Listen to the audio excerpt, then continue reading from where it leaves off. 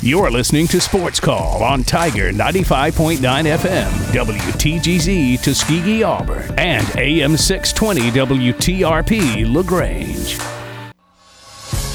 Since 1995, Alabama's sports talk leader, Tiger Communications, proudly presents Sports Call.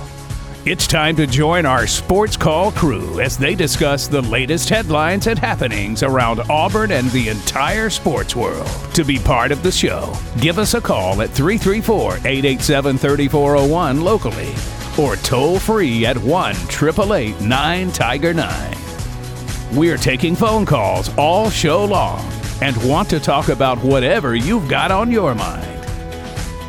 And now, coming to you live from the loveliest village on the plains, Auburn's first and Auburn's favorite sports talk show, Sports Call. Welcome, Auburn, into this Monday edition of Sports Call live on Tiger 95.9. My name is Ryan Lavoie. I'm the host of this show, and I've got Tom Peavy and Cam Berry with me here today, and a lot to talk about over the weekend. We did not have a show on Friday, as you might have been aware. We had some unforeseen circumstances go on here, and everything's good to go now, and we have a lot to recap. We got to recap Auburn, Tennessee, a lot going on in the sports world as far as college basketball. I think I counted 15 of the top 25 ended up losing last week. We'll update you start getting you set for Auburn and Texas A&M.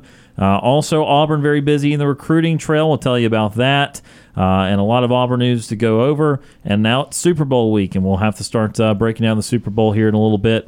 And a lot to do here on the Monday edition of Sports Call. Again, Ryan, Tom, and Cam. We'll start with you, Tom. Hope you had a great weekend. Good to see you, sir. Yeah, it was a good weekend. Just busy with work and trying to keep track of everything going on in the sports world. And it was a busy one for Auburn. There was a lot of good and a lot of bad throughout. So depending on if you're a half glass full or half glass empty type person is kind of how you walked away from this weekend of Auburn sports.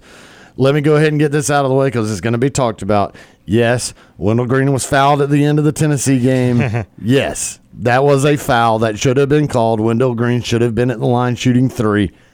However, Auburn just did not do enough to win that game. And that's the biggest takeaway. That, yeah, like I said, sure, it's a foul. But you also shot 3 of 27 from 3. Yeah.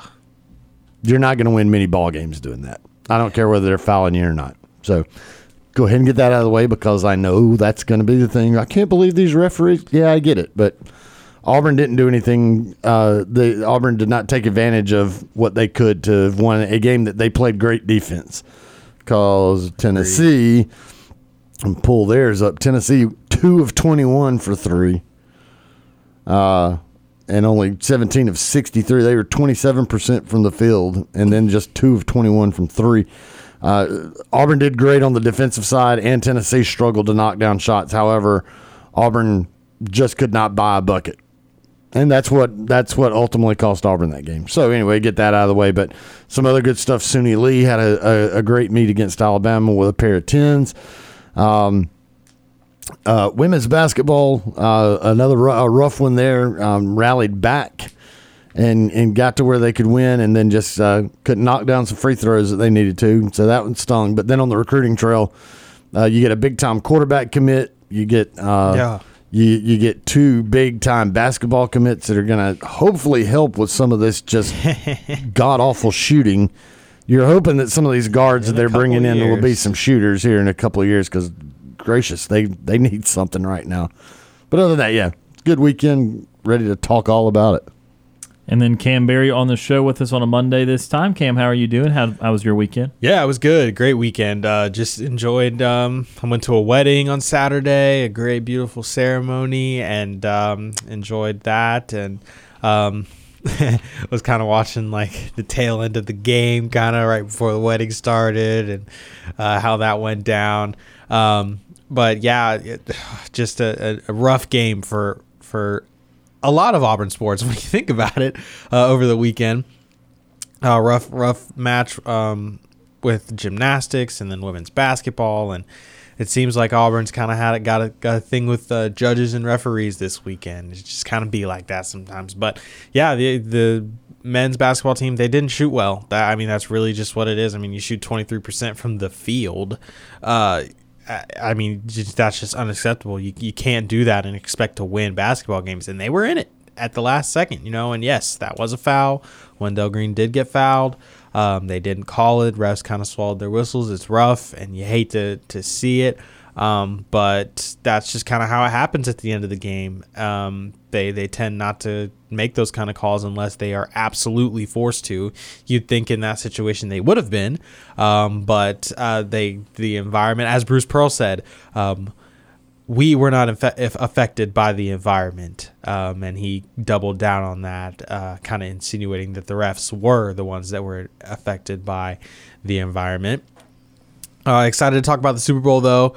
Great matchup, and again, Jalen Hurts and Patrick Mahomes, first two black quarterbacks to be facing against each other in the Super Bowl. So excited to break that down as the week goes on, and I'm doing great. Also, had a couple of coordinator hires for Alabama over the weekend.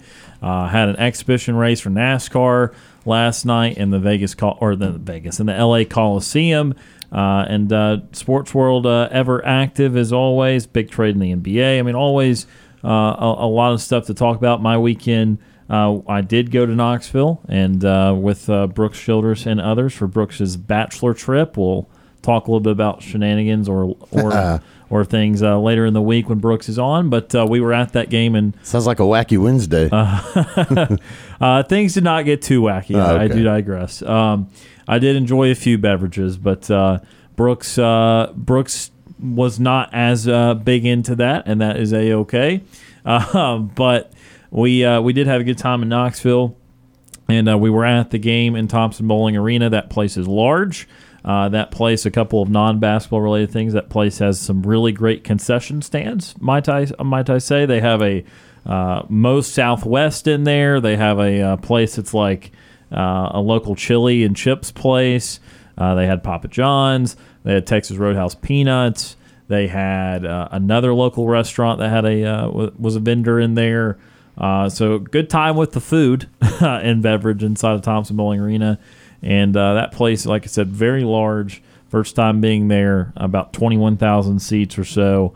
And we were up in the baseline upper deck, and we were not 100% sure if it was a foul, and we left walking, or we walked out of there and said, we really hope when we look at this replay that it is not a foul, and that there's no reason to be that mad and that sort of thing. And there was a reason to be upset. Absolutely. We know that Wendell had been fouled shooting a three early in the game. We know he got called for a flop shooting a three, which you don't get that very often. Usually the flops come on like the block charge stuff when people exaggerate that contact. And as we start to turn the page to breaking down this basketball game, I wonder if that flop that was called earlier played into the minds of the referee there. Yeah. And we all know that contact exaggeration happens, but that landing space incident on that particular call, that call was made just 3 minutes prior when Santiago Vescovi had a 4-point play where there was a landing space issue. And so that part of it was very disheartening. Again, what Tom already mentioned, I would echo the same thing. That is not the reason Auburn lost the basketball game. However, it goes back into what my best and worst of the weekend was last week, of which we will have towards the end of this program today.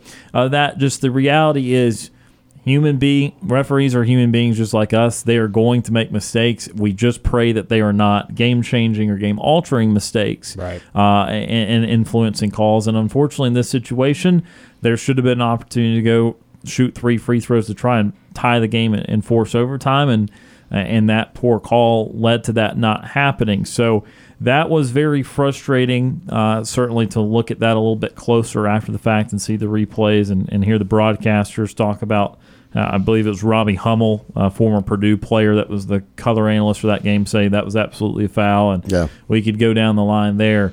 Well, let's talk about the game though as a whole, and of course, if you guys want more comments on the officiating as well, but offensively challenged, great defense from both sides. Appreciated the effort from Auburn, because even when that Vescovy 3 went in, that could have been the end of things, because honestly a 4 or 5 point game in that game felt like a double-digit lead the way those offenses were. I mean, literally, if you got a 5 point lead in that game, you said this can take 3 or 4 minutes to dig out of the way that game was played. But guys, how do you balance something that was so poor? When you look at Auburn, something so poor offensively with something was so good defensively, how do you balance that in your mind of judging this Auburn team in a road environment with a chance to tie or win in the last couple of minutes of that game, but ultimately losing a very low-scoring game? I mean, I still just see it as frustration, and I guess my frustration is because we've known that this is just not a good offensive basketball team, and it really reared its head in this one against Tennessee. And that's what's so frustrating is you probably had – I don't even want to say probably. That was the best defensive effort. Yeah. When you consider how good Tennessee has been playing, and you're on the road in that environment with 21,000 folks in there watching that, and you play one of the best defensive ball games that you can, and you hold Tennessee to the paltry shooting they did, and you do what you do on defense, that just makes it even more frustrating, the fact that you just can't shoot the daggum ball. And I mean, that's my takeaway. Yeah. You just don't have any offense. When you need it the most, you just don't have anybody that you can rely on to hit a bucket for you. And, and I kind of like what you were saying, with Wendell Green in that last call. Did the flop affect it? Sure, I think it did, because I honestly think probably in that official's head that was sitting there watching that, he knew exactly what Wendell was going to do. He's going to jump. He's going to try to jump into the defender, and he's going to go flopping down on the floor to try to draw the foul. I know that's exactly what he's going to do. I'm not going to let him get away with it. I'm not going to, now if the defender does something, which he did, the defender's arms were going towards him, and he got into the box basically to where Wendell didn't have anywhere to go. But I think in that official's head is he knew exactly what Wendell Green was going to do. And you think his mind was already made up? His mind was already made up. He is going to jump into the defender and flop on the ground like he has been doing. And damn it, I'm not going to call it. I'm not going to let him. I'm not going to let him dictate what I see. Well, then, because of that, you didn't actually watch the defender get into the space. Yeah. So, whatever. But the big takeaway is, I mean, goodness gracious, what in the world happened to Allen Flanigan and Jalen Williams? I mean, Flanigan, 3 of 11, 1 of 6 from 3. Jalen Williams, who had been playing pretty well, 1 of 10 from the field, 0 for 4 from 3. I mean, goodness gracious, guys, you've got to have some sort of production out of that. Out of those two guys, you got to have something. Janai Broome didn't have his best game, obviously, even though he was at 11 points. I mean, had the 5 best of 13. game of he had the best game of everybody. Wendell Green, only 2 of 10 from the field, 2 of 9 from 3. But Wendell Green, we know Wendell Green, he can be a shooter, but he's not the guy that you would think you need to rely on.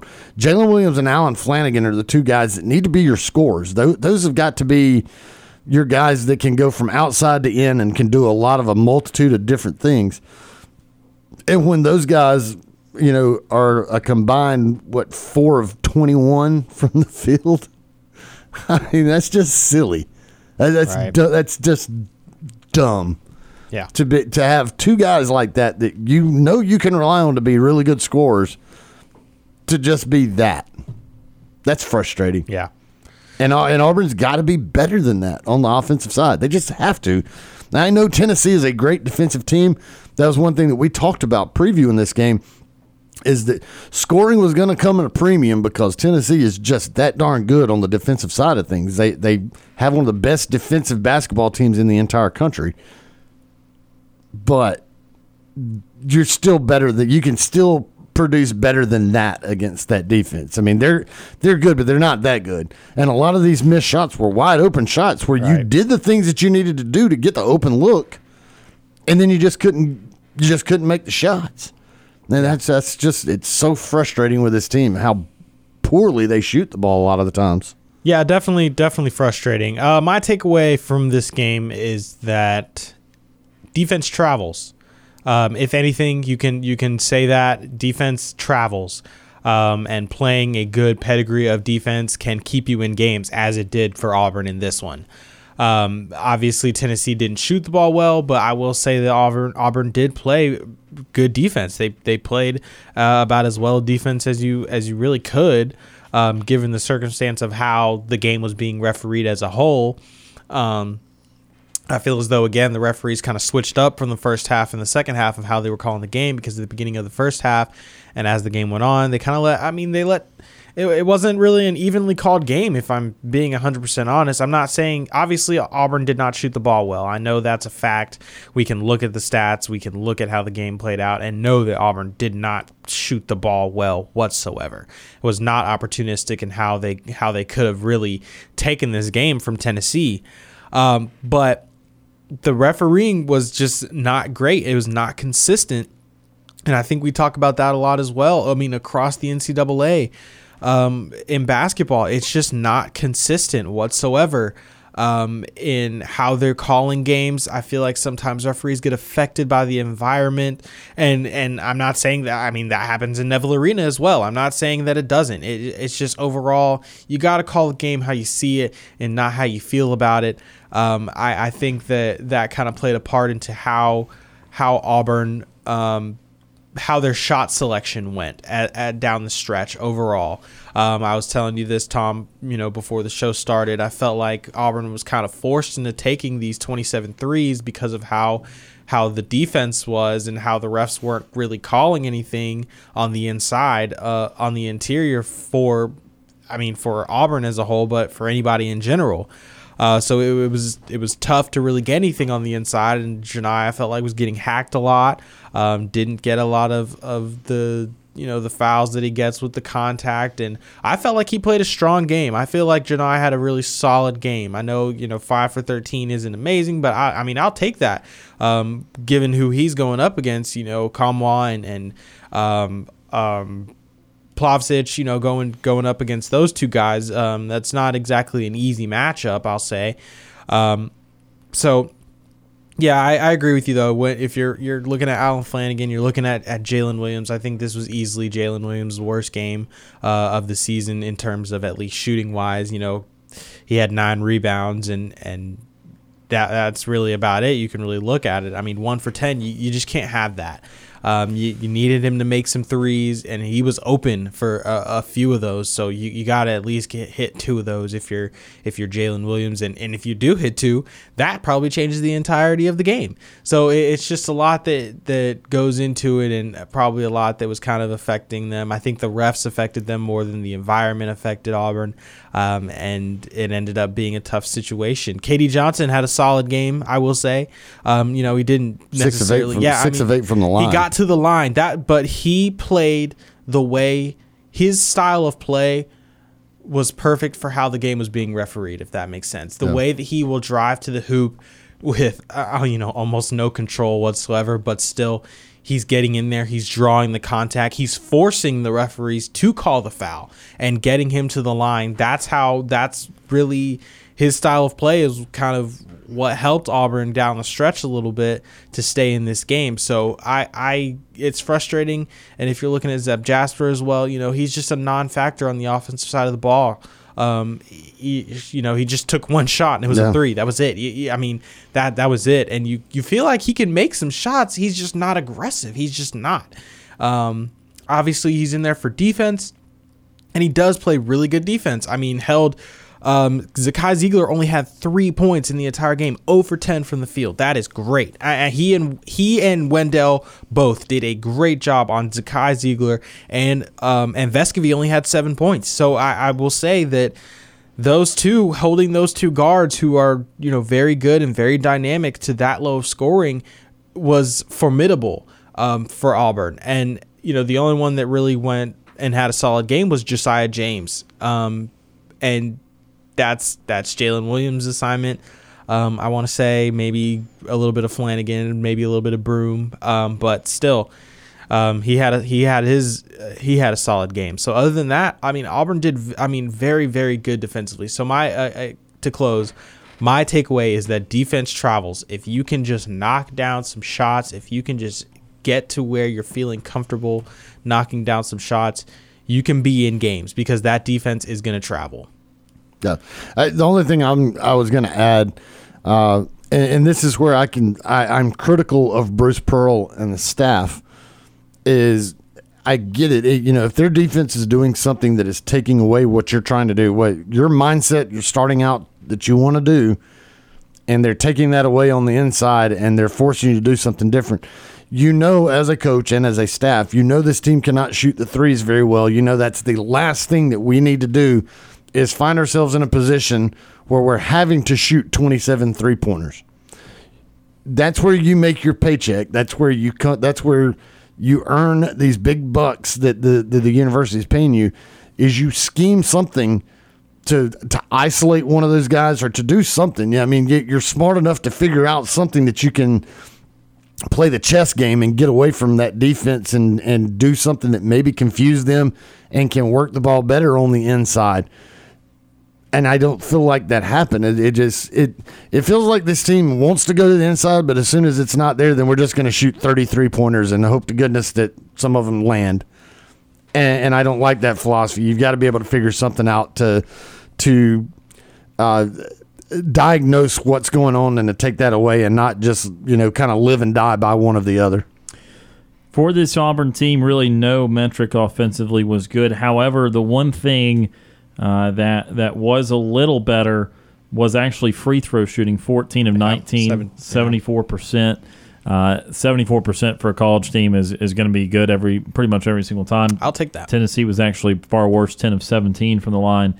But offensively, really just Auburn did not do anything well in terms of making shots. I thought that they got in some decent post positions early. That they did get out to a 10-2 or 10-4 start, getting a few hook shots in. I think Jalen Williams' one field goal was early. Janai Broome had a couple field goals early. But ultimately, Auburn, even inside the line, obviously 3 of 27, terrible, but they were only 10 of 28 from 2. That's only 35 or so % from 2. So even when they got in there, heavily contested shots, not capitalizing around the rim.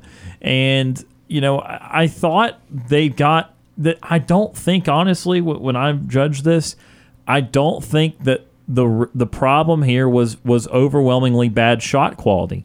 I thought that they had some decent quality of looks. Yes, they took about 10 too many threes, but I didn't think that predominantly those were terrible jack-up threes unless they were late shot clock, obviously. But I felt that they were just a victim of A, a great defense, but B, just missing some makeable shots at the end of the day. Sure. And that goes back into this team just not being an overall good offensive team, because Tennessee did some great things, clearly, defense, and they lead the NCAA, as we talked about, in opponent field goal percentage around 35%, or now probably down lower than that.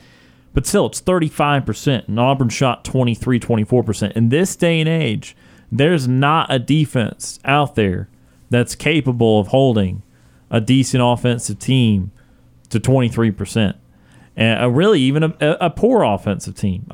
Some of that is what you did wrong. And, yes, took a few too many threes. But also, at some point, they've got to make some things. And they didn't. And like I said, they ran some action, some cross action where they were able to get guys the ball on the elbow. They were able to get guys just outside the block the ball when they were getting inside the three-point line. And they really just could not find a way to make a shot or make one more pass from that spot to get a real crisp open look. And fortunately for them, they're not going to – well, they will see Tennessee one more time. But other than that, they're not going to see a team as good as Tennessee defensively, because there's not any. Tennessee's statistically the best in the country. But nevertheless, this is 2 outputs now this year in close games. Well, they still won one of these. where just some of the worst offense you can have in major college basketball. The Northwestern game still exists, and I know Northwestern's a tournament team after all, but that does not make it okay to score 40-something points because it's not against anybody. We're not running four corners anymore. But this still demonstrates that there's a certain level that this offense just cannot reach, whether it's maybe keeping up with a team in a high-scoring game or fighting through truly good defense, because it goes back to not one guy on this team can make tough shot after tough shot. Sure, if you shoot 50 tough shots, Wendell will hit a 30-footer, Flanagan will hit a fadeaway three, Jalen Green will hit one through a double team, Broom, etc., whatever. But they're not the type of tough shots that they can make them every game or make multiple in a game. And against Tennessee, you just needed someone to make 3 or 4 tough shots, and no one could hit more than one, and thus, literally, no one could hit more than one. Yeah. Nope. And this is what you ended up with. You ended up with 43 points, and it's so hard for me to go one way or the other on a game like this, because that's why I asked you guys where you stood, because on one hand, I mean, you went into Knoxville, Tennessee scored 46 points. They did absolutely nothing like you did on offense. And you went into a road environment and clearly were not bothered. You didn't just completely turn over the ball all over the place. Sure. You didn't look like you were fazed by a road environment at all. But on the same instance, you did all these things right on one side of the ball. And if you had done just one thing right, if you had converted a few layups, if you got a few offensive rebounds, if you hit a couple threes, if you do anything else better, they win the game, and they don't. And so it's hard to say this was all bad or all good because the result was not good, but some of the things about it were good. Yeah. Just a tough one overall. Well, that's why, exactly what you said, and that's why I said that my takeaway is frustration, is because you saw a defensive effort and you saw a lot of the little things and not getting bothered by the environment. You did so many things right to get a win on the road against one of the top-ranked teams in the entire country. And you needed somebody to hit 1 or 2 more shots, and you just couldn't. Just could not get it. Just bad offensive basketball team. We need to take our first break of the show today. When we come back, James from Montgomery will join us on the Auburn Bank phone line. Stay tuned. More of this Monday edition of Sports Call coming up after the break.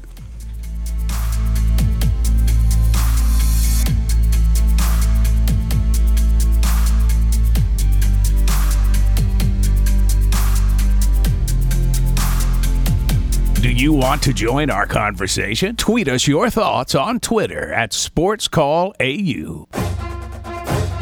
This is Philip Liley, former Auburn Tigers football assistant coach for the 2010 National Championship team, and you are listening to Sports Call.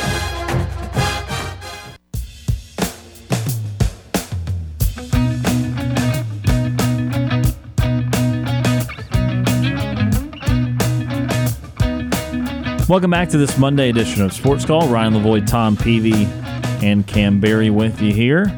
And again, first show of the week. Did not have a show on Friday, and we apologize for the last-second cancellation there. We'll go ahead and tell you that for the rest of February, unless there are rainouts, there will not be a Sports Call on Friday in the month of February. Auburn softball will be on Tiger 95.9 during all of those days. They've got double headers starting this Friday in Clearwater, and we're excited for another season of Mickey Dean's program in Auburn softball. So again, we did not anticipate not having a show this past Friday, but we do anticipate that there will be no show on each of the next 3 or 4 Fridays. So again, stay tuned with that, and don't forget about that. So 4 days a week for us for a little while. Let's go to our Auburn Bank phone line for the first time today, 334-887-3401 locally, or toll-free 1-888-9-TIGER-9. First up on the show today, James from Montgomery. James joins the program. James, how are you doing? I'm good in War Eagle. War Eagle. Yeah, because over the week, yesterday I was actually watching the Clash of Champions from NASCAR, and it was an exhibition race, so I was seeing some great guys that are going to put their names into the NASCAR playoff spot as well. Yeah, that was a lot of fun to watch yesterday. There was a lot of racing at the LA Coliseum, and Watch the main event certainly at night, the 150-lap feature, and a lot of cars on that small track, a lot of beating and banging, but it was a good way to start. It looked like a good crowd, and certainly enjoyed that. And again, the Daytona 500 coming up in 13 days, so definitely looking forward to a new season of NASCAR. Yes, as well, because in 13 days I will be watching the Daytona 500 from Daytona Beach, Florida, and this will be actually my first time this year in 2023 of watching history being made once again. And this is one of the best. This is like one of the best tracks ever on my NASCAR calendar schedule.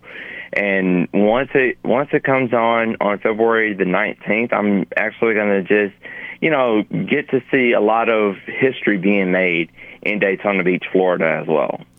Yeah, obviously the Great American Race and the most famous race in NASCAR, the Daytona 500, is the first one, and definitely looking forward to that. Big couple weekends for Fox too. Fox has the Super Bowl on this Sunday, and then they've got the Daytona 500 the next Sunday. So big month as always for Fox, especially when they get the Super Bowl. But yeah, looking forward to these next couple weekends. Yes, as well. And then with the Super Bowl, counting down, I've last week, which it was yesterday, I was watching Super Bowl highlights of different Super Bowl games that were being played in different Super Bowl locations as well. I've seen Tom Brady play his last game against the Los Angeles Rams, and that was one of my favorite Super Bowl moments between a young Tom Brady playing with the New England Patriots and winning that Super Bowl as well. And then I saw the Kansas City Chiefs and the Green Bay Packers playing Super Bowl I, and that was one of the most iconic Super Bowl history highlights of that era of seeing, the first time seeing a young Kansas City Chiefs team as well, and seeing Bart Starr playing with the Green Bay Packers as well. Do you have a favorite Super Bowl? I would actually have to say yes, I do have a favorite Super Bowl. I will have to say it would be the Super Bowl that was being played in Glendale, Arizona, between the Arizona Cardinals and the Pittsburgh Steelers. And that was one of my favorite Super Bowls of all time, with Jerome Bettis and Ben Roethlisberger as well. Those were the two great people of that Super Bowl as well. I got you. Yeah, that one was not played in Glendale because that's the home of the Arizona Cardinals, but I believe that one was played in Tampa, and that certainly was a classic game when you had the San Antonio Holmes touchdown in the corner there to take a late lead. You had a very close matchup there between Kurt Warner and Ben Roethlisberger, and yeah, it was a very one of the best Super Bowls of all time, given how clutch that last drive by Pittsburgh was. Yes, as well, because I remember that was my first time ever watching the Super Bowl, and that was my first time ever being a Pittsburgh Steelers fan of the NFL. And once the Pittsburgh Steelers won that Super Bowl, I just, parted ways from, the Steel Curtains fan base, and I just took myself and went off into, greener pastures as well. And then I had to become a Dallas Cowboys fan when Tony Romo actually came into focus as well. So you left the Steelers fandom after they won a Super Bowl. Now, does that mean if Dallas wins a Super Bowl that you're going to leave the Cowboys and go to a new team? No, I will stay with the Cowboys as long as I can, because I'm going to be a Cowboys fan for a long, long, long time as well. And I've had so many great memories with the Cowboys over time since I was a little kid, seeing a lot of great legendary Cowboy players in the Ring of Honor, like Drew Pearson, Michael Irvin, Deion Sanders, and many other great legendary Cowboy legends as well. I got you. I was just curious because most people don't go to a new team after winning the Super Bowl, go to a new fandom. So that was kind of an interesting decision. But you've been a Cowboys fan for a while, and you're going to keep being a Cowboys fan. Yes, as well. And a lot of people always ask me. I've got like Cowboys jackets that I wear. I got a Cowboys T-shirt that I actually wear from time to time, and then I have the Tony Romo jersey that's in my closet right now that's catching a lot of dust right now. Oh, I got you. I haven't worn that in a while, yeah. Yeah, so it's been, it still has some moments in it as well, so it's seen better days. I got you. You got to save it for a special occasion in the future. Yes, as well. So I would probably pass it down to maybe, if I have children one day, I'll probably pass it down to them as well. That would be a good idea. Well, James, what do you think about that Auburn-Tennessee game on Saturday? I actually did catch that game on Saturday, and I saw Janiah Broome and seeing if he can actually, make some good shots, but on the first half of the game, it was okay. I thought we were going to have the first quarter to ourselves, but in the second quarter of the game, we just fell. We didn't even have enough gas in the tank as well. Yeah, Auburn in the second half definitely had trouble scoring. To be fair, they had trouble really scoring throughout the game. It was a close one at halftime and close one throughout, but Auburn, really, or Tennessee for that matter, could get much going offensively. Yes, as well. And then I'm gonna probably see how Auburn will bounce back from this loss from Tennessee to actually see if we're going to win on the road in College Station against Texas A&M. And over the weekend I did see Texas A&M, and they really did not look like the Texas A&M basketball team that I saw 2 years ago when we played them. So I think this would be a really good chance for Auburn to actually step up and prove themselves, worthy of beating the Texas A&M Aggies as well. Yeah, Texas A&M was able to beat Georgia much the way Auburn did this past week, 82-57 of the weekend. That will definitely be a tough one for Auburn coming up in College Station tomorrow. What else is on your mind today? Well, I'm actually going to be watching Duke and Miami, and I think Duke would have a great chance of winning on the road in Miami, and I probably see this game as going to be a really good game as well. And seeing if Duke would actually prove themselves that they're going to be March Madness, contenders as well. Well, I'm sure JJ would be very happy that you were picking his Duke Blue Devils there against number 19 Miami tonight. That should be a good one. Yes, as well, because I know, it's his team, so that's why I actually picked it as well. And if they actually win, I'll send him a message telling JJ that his team actually won. Oh, that sounds great. I'm sure he would appreciate that. Yes, as well. And then I have some great classic games I'm going to be watching for the month of February. I'm actually going to be watching 4 games tonight. The last game would be Alabama State and Jacksonville's Southern Jaguars. So Alabama State, they're going to look like a Alabama State team. I'm actually hoping that they're going to win the SWAC tournament this coming up year as well. Yeah, obviously each conference champion gets in the NCAA tournament, so it's always a big deal to win that. Well, James, anything else on your mind before we let you go?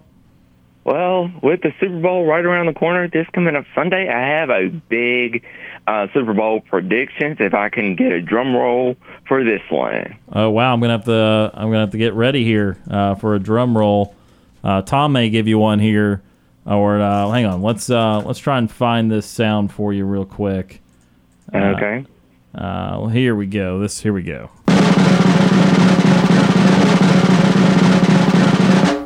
What you got? And this Super Bowl 57 prediction will actually be the Philadelphia Eagles 48 to the Kansas City Chiefs 20. All right, 48-20, high-scoring game. Bit of a blowout there, too. Yes, as well. And on top of that blowout score, I actually have Jalen Hurts winning MVP for the first time in Philadelphia Eagles history as well. All right, I got you. So you got Jalen Hurts as the Super Bowl MVP as well. Yes, as well. And it's going to be a great halftime show with Grammy Award-winning artist Rihanna doing the great halftime show for the first time ever. It's been years that I've seen Rihanna actually perform in the Super Bowl halftime show as well. Yeah, I don't recall her performing before in the Super Bowl halftime show, so it'll be very interesting. And she's not done a whole lot on tour in a while, it feels like. So we will look forward to that at halftime. And James, we appreciate your call as always. We've got down the Eagles 48-20 over the Chiefs, and we look forward to talking to you again soon. All right, sounds good. And War Eagle. War Eagle. That is James from Montgomery joining us on our Auburn Bank phone line. We need to take our next break of the show. We'll wrap up hour number 1 after this.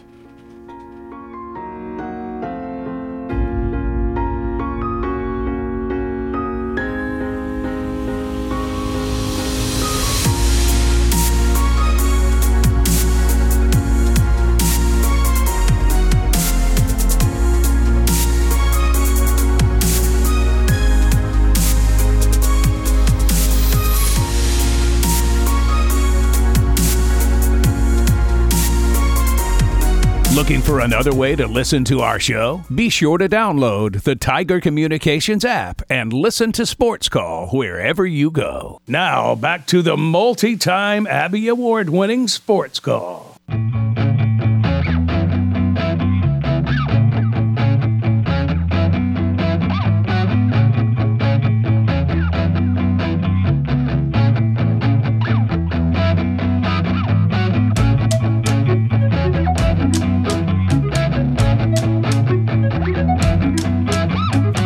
Welcome back to Sports Call on this Monday.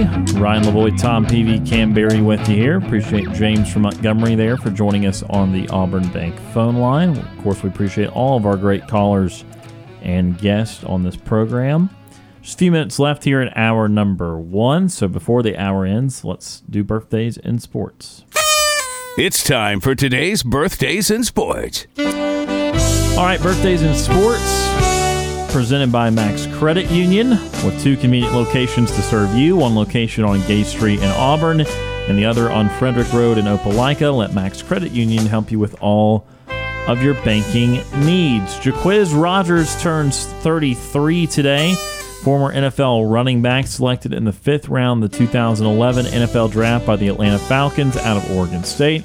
Also played for the Chicago Bears and the Tampa Bay Buccaneers at Oregon State. Rogers was a 2008 Pac-10 Freshman of the Year and was 2008 Pac-10 Offensive Player of the Year.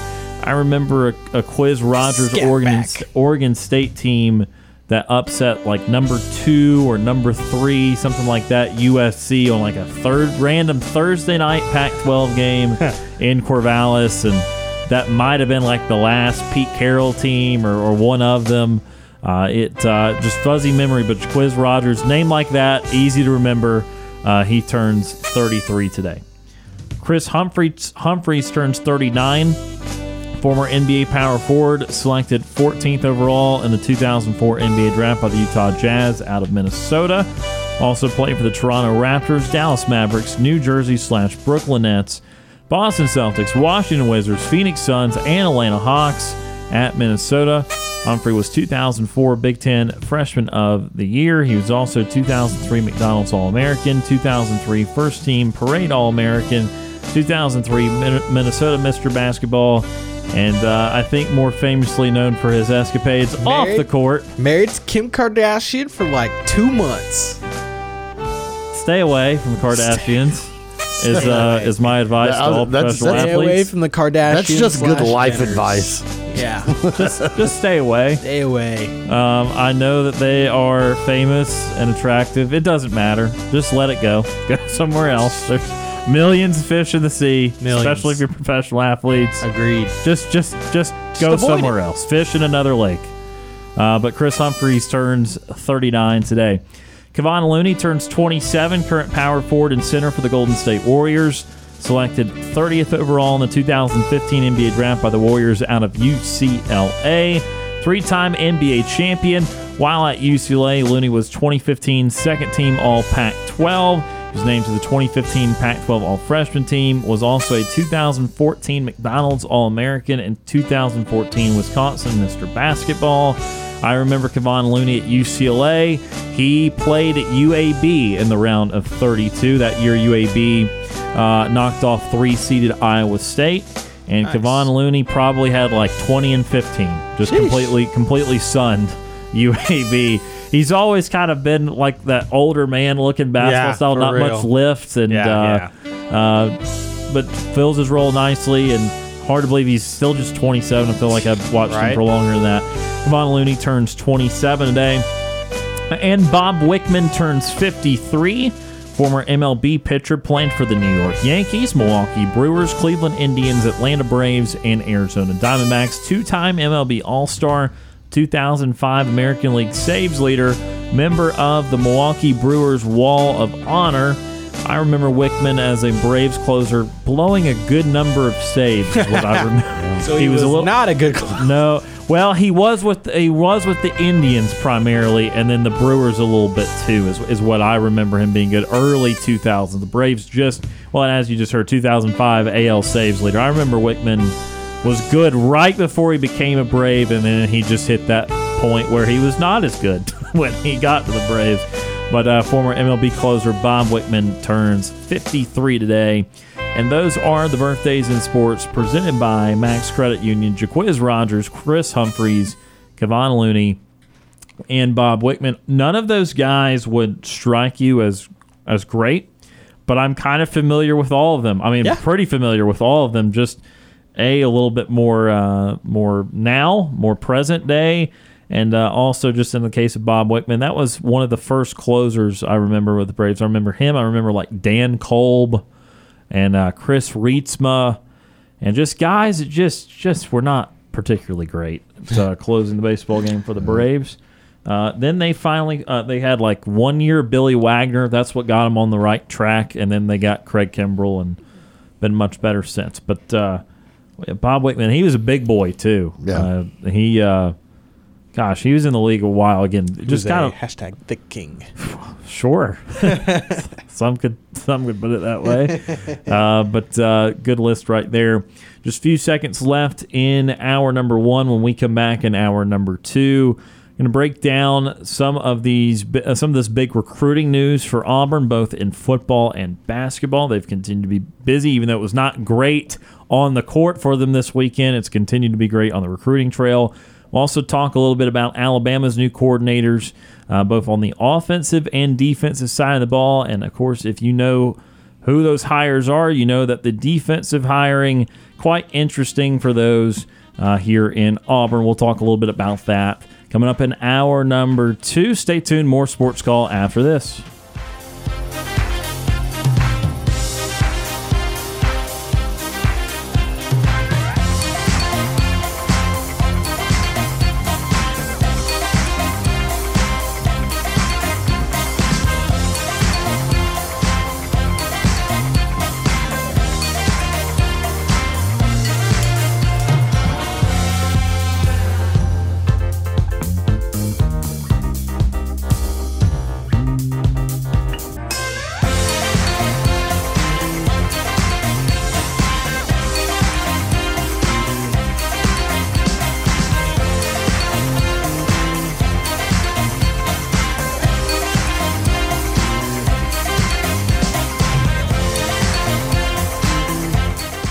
One hour of our show is in the books. We've got more to come. Stay tuned for another hour of Sports Call right after the break. You're listening to Sports Call on Tiger 95.9 FM, WTGZ Tuskegee, Auburn, and AM 620 WTRP LaGrange. Since 1995, Alabama's sports talk leader, Tiger Communications, proudly presents Sports Call. It's time to join our Sports Call crew as they discuss the latest headlines and happenings around Auburn and the entire sports world. To be part of the show, give us a call at 334-887-3401 locally or toll free at 1-888-9-TIGER-9. We're taking phone calls all show long and want to talk about whatever you've got on your mind. And now, coming to you live from the loveliest village on the plains, Auburn's first and Auburn's favorite sports talk show, Sports Call. Start of hour number 2 here on this Monday edition of Sports Call. Ryan Lavoie, Cam Berry, and Tom Peavy with you here, coming to you live from our studios on South College Street. Beautiful day outside as we continue to talk about the world of sports. You missed hour number 1, go check it out on the Sports Call podcast, which is brought to you by Coca-Cola. If you ever missed something or want to hear sports, or if you ever missed Sports Call Live, you want to hear something again, make sure you go back and listen to our show on demand, wherever you get your podcast. Enjoy an ice-cold Coca-Cola to go along with the hottest sports talk. Coca-Cola, taste the feeling. Again, we're going to talk some Auburn recruiting here in hour number 2. We'll also go through Alabama's coordinators. But first, we want to hear from you, 334-887-3401 locally, toll-free, 1-888-9-TIGER-9. Next up, joining us on our Auburn Bank phone line, Ward Dam Steve. Retired Ward Dam Steve joins us. Steve, how are you doing? I'm doing much better today, guys. Thanks for asking. I would like to hear from you, though first we'll go any further, Ryan, if you don't mind telling us, how was your trip there? How were the Tennessee fans at that game who you were sitting around with, especially at the end of the game? Yeah, so I really enjoyed the time in Knoxville. I think Knoxville is a far more beautiful place than I realized. I'd never really spent time there. I'd only driven through. Spent a lot of time in an area called Market Square, where there's about 8 or 10 restaurants and some nice bar areas and just a bunch of different stuff down through there. Really impressed with the city as a whole. Also impressed with Thompson Bowling Arena, especially the inside. The outside looking a little dated.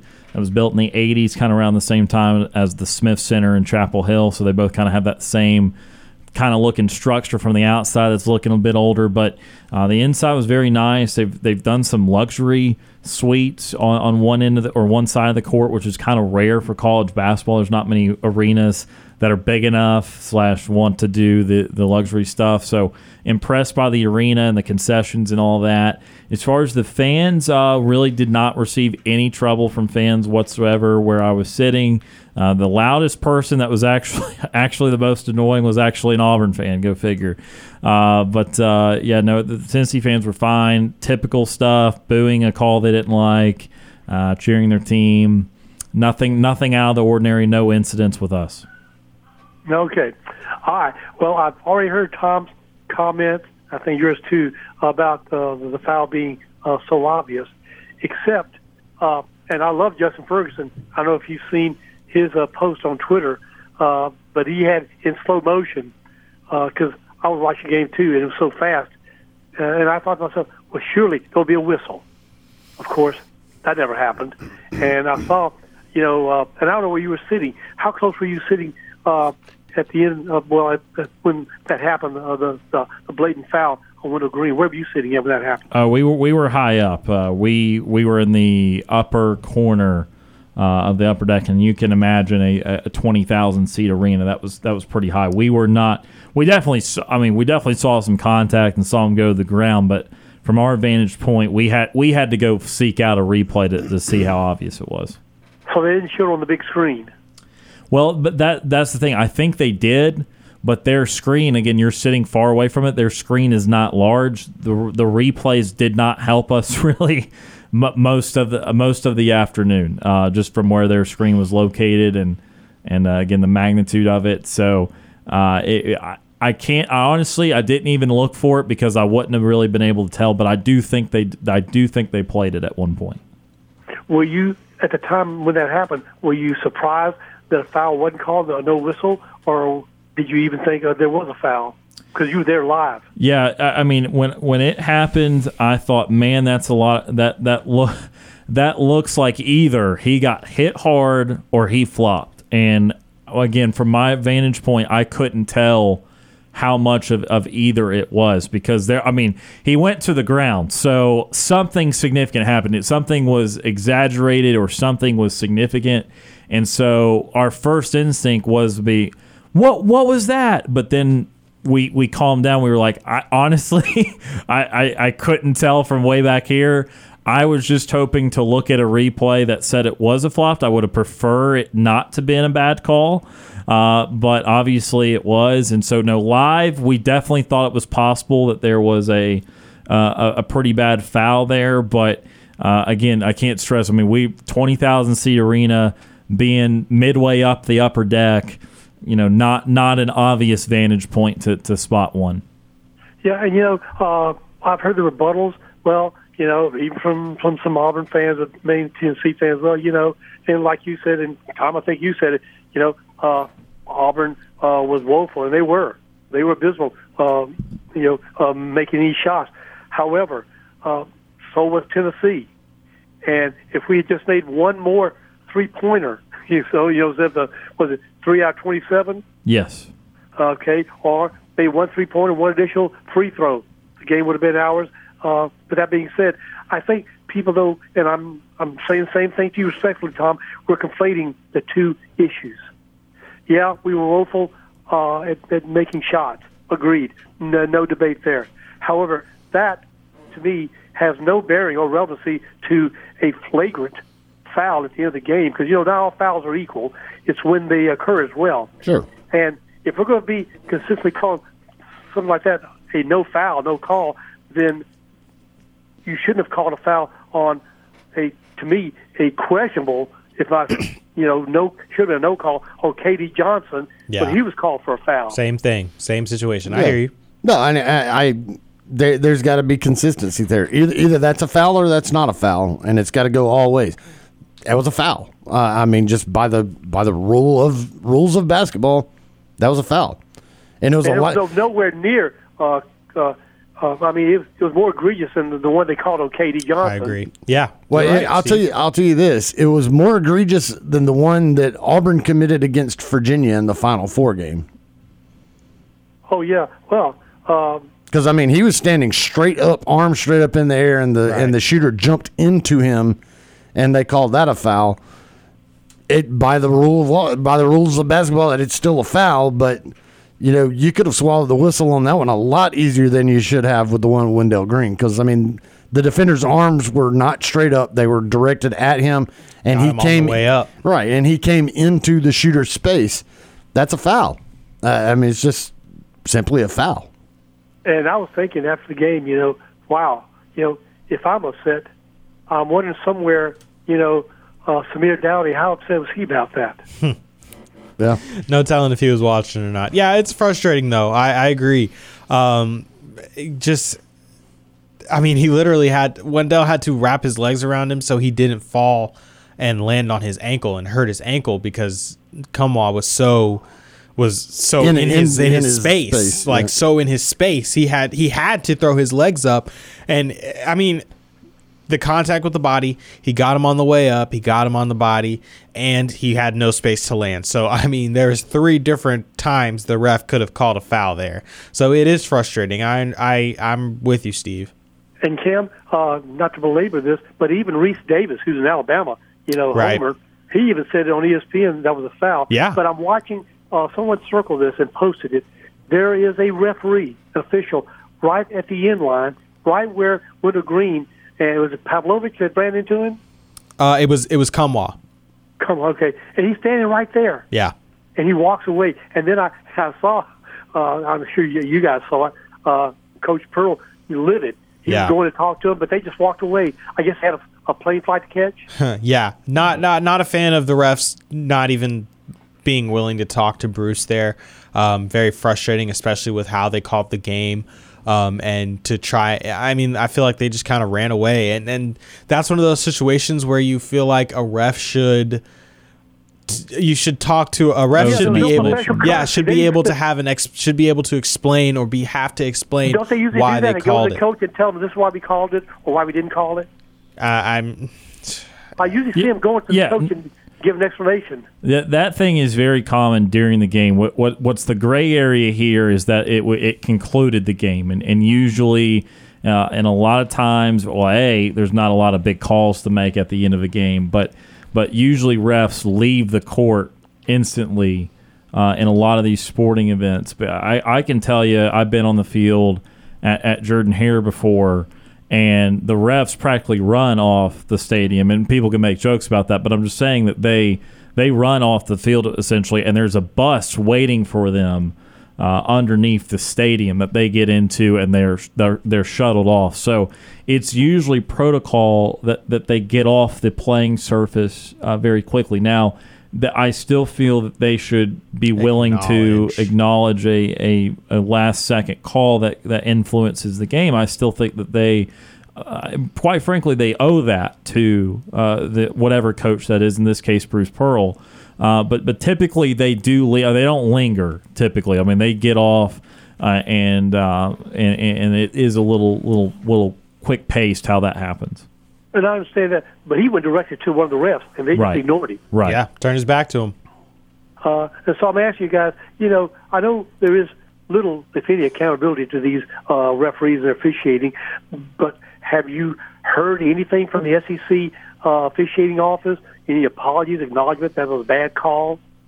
No, and to be honest with you, I'd be surprised if it came out of the SEC, because I want to again remind people that these are refs that are not necessarily working just one conference. They span multiple conferences. Now, they end up working primarily with a group of teams because they're regionally located, but some refs will work out in New Mexico and then come out a Texas game and then go up to Illinois.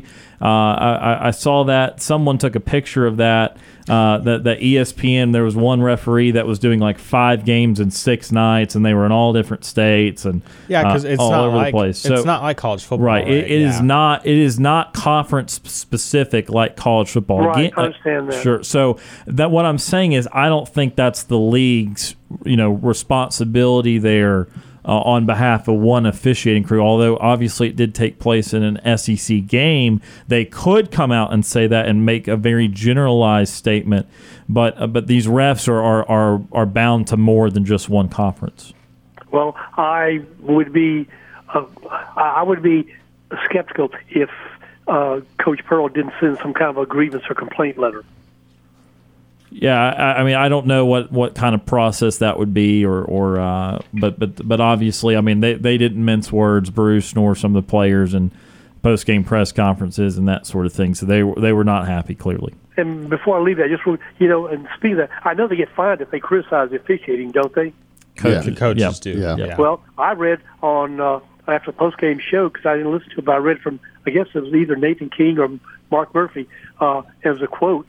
That Coach Pearl said that was a foul. He was fouled. That's what his words were. He was fouled. Will I get him in hot water or fine? You say how you feel. I mean, maybe not. Yeah. That one's not. I mean, it's not. I don't know. I really don't know. Okay. All right. And I love the Wendell Green's tweet. I respect all referees.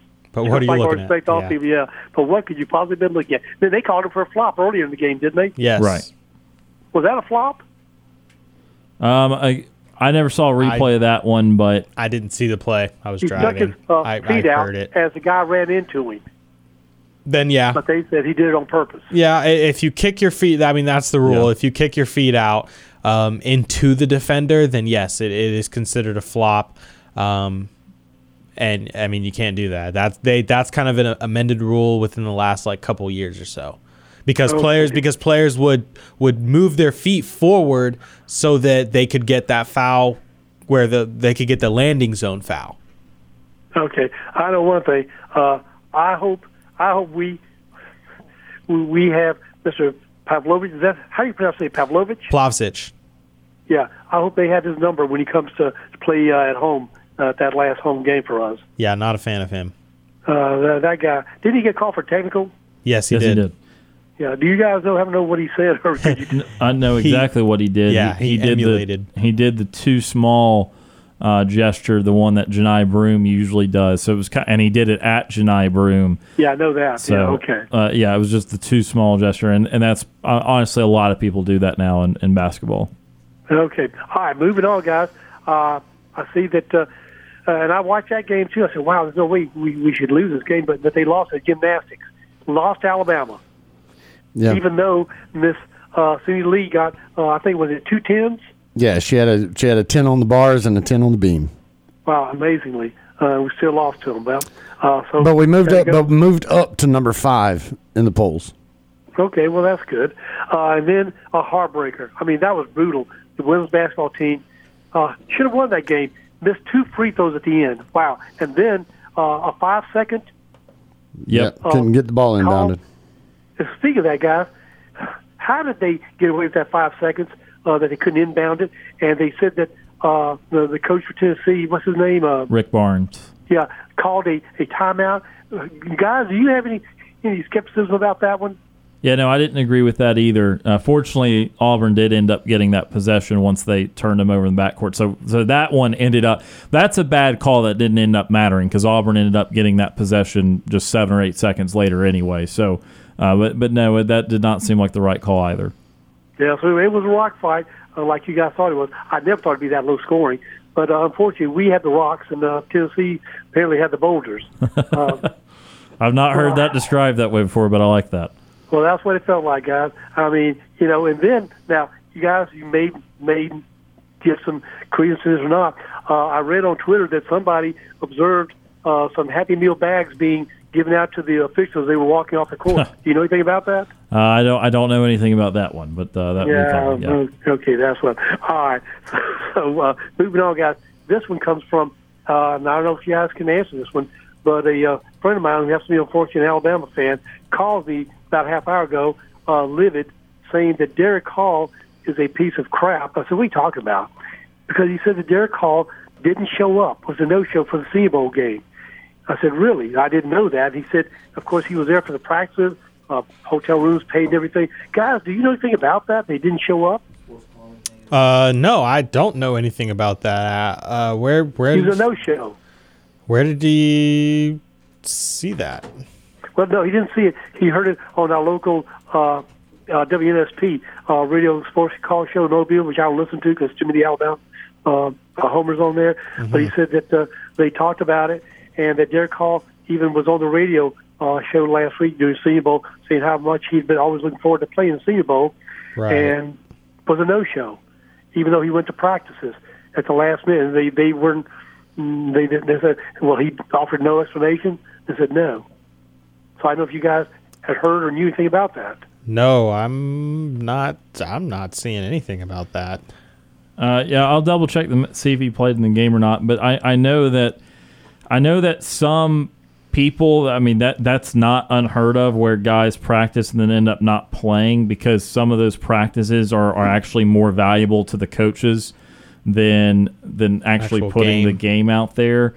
But is that ethical to do that, though? I mean, it doesn't seem right, though. I mean, I think, wow, I can't imagine Derek Hall going through all that and he said, the meal's all paid for, hotel, and then not show up for the game. I mean, I don't have any problem with it. I mean, that's part of the process for some people. I mean, again, there are so many scouts and coaches there that just stare at those practices.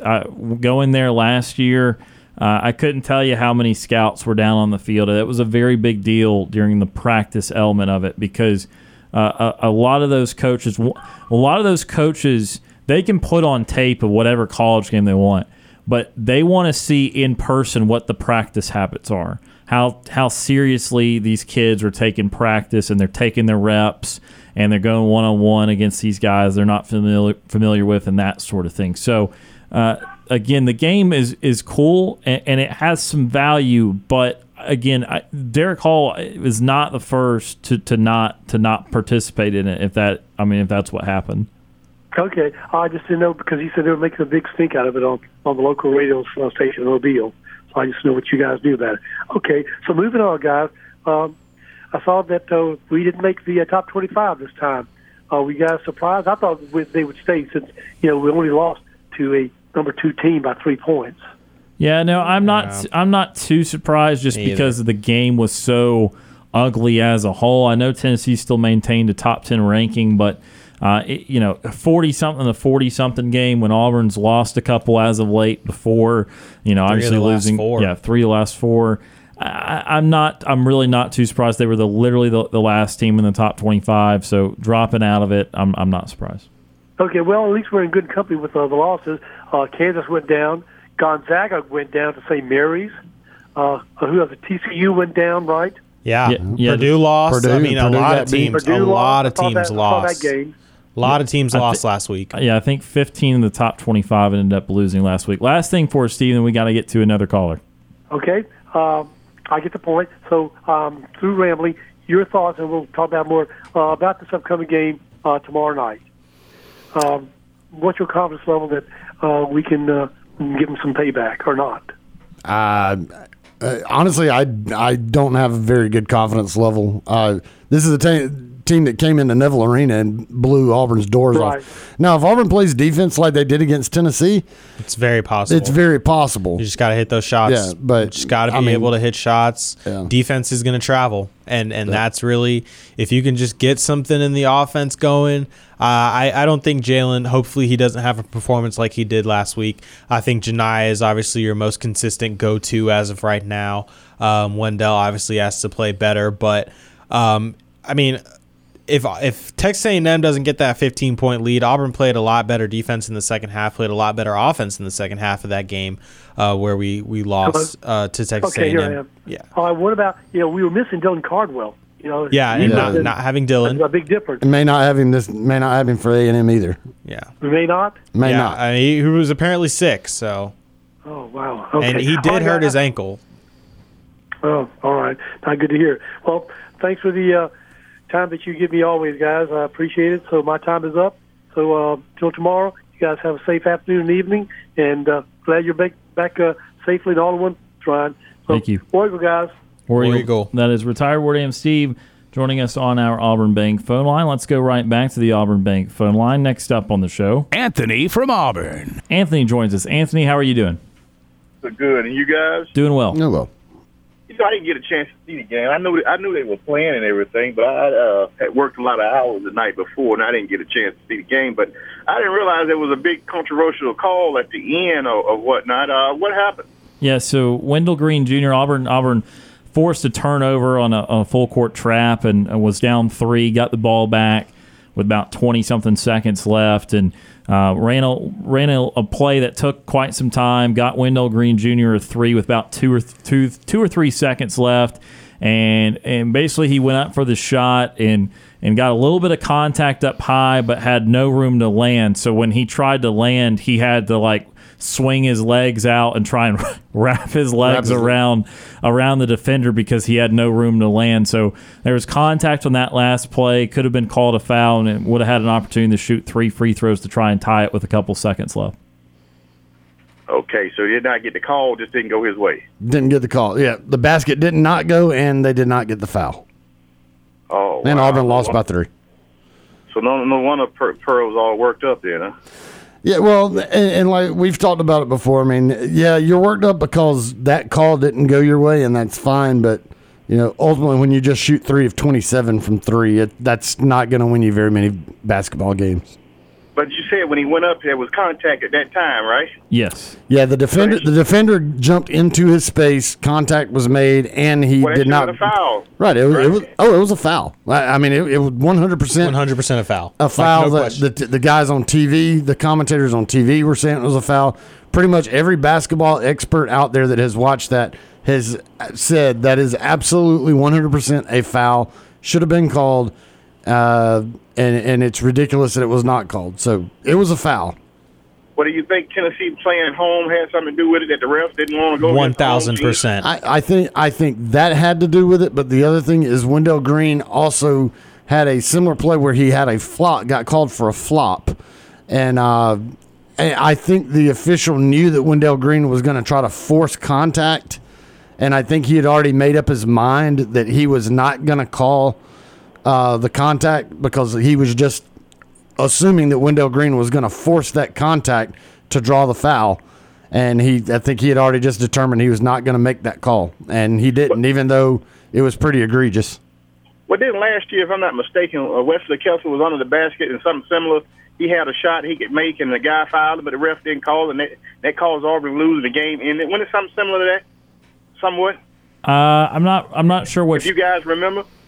I'm not off the top of my head. No, I can't remember. I don't remember who they were playing, but if I'm not mistaken, something like that happened then, and it was a problem there. I mean, everybody playing by the same rules, right? Throughout the whole country for college basketball, right? You'd like to think. Yeah. And these refs just goofed it up. But they you said that they rotate these refs. They're not really affiliated to any conference, right? No, they're not. Yeah. There's some guys that work in 3 or 4 different leagues. They usually try and keep them kind of geographically in the same place, but they could end up working, an SEC guy could end up working some Conference USA, some Sun Belt, some ACC. So, it could go everywhere. Well, that's pretty bad, they had to end a game like that, and then the referee walk away and won't give you no explanation or don't want to talk about anything. I mean, that get anybody upset and hot on the collar. I can understand that, but I guess you're going to have to move on and go with the rest of the conference slate. But the thing I wanted to really touch upon, I was having to look at my phone last night. It beeped, give you an update on things happening in sports.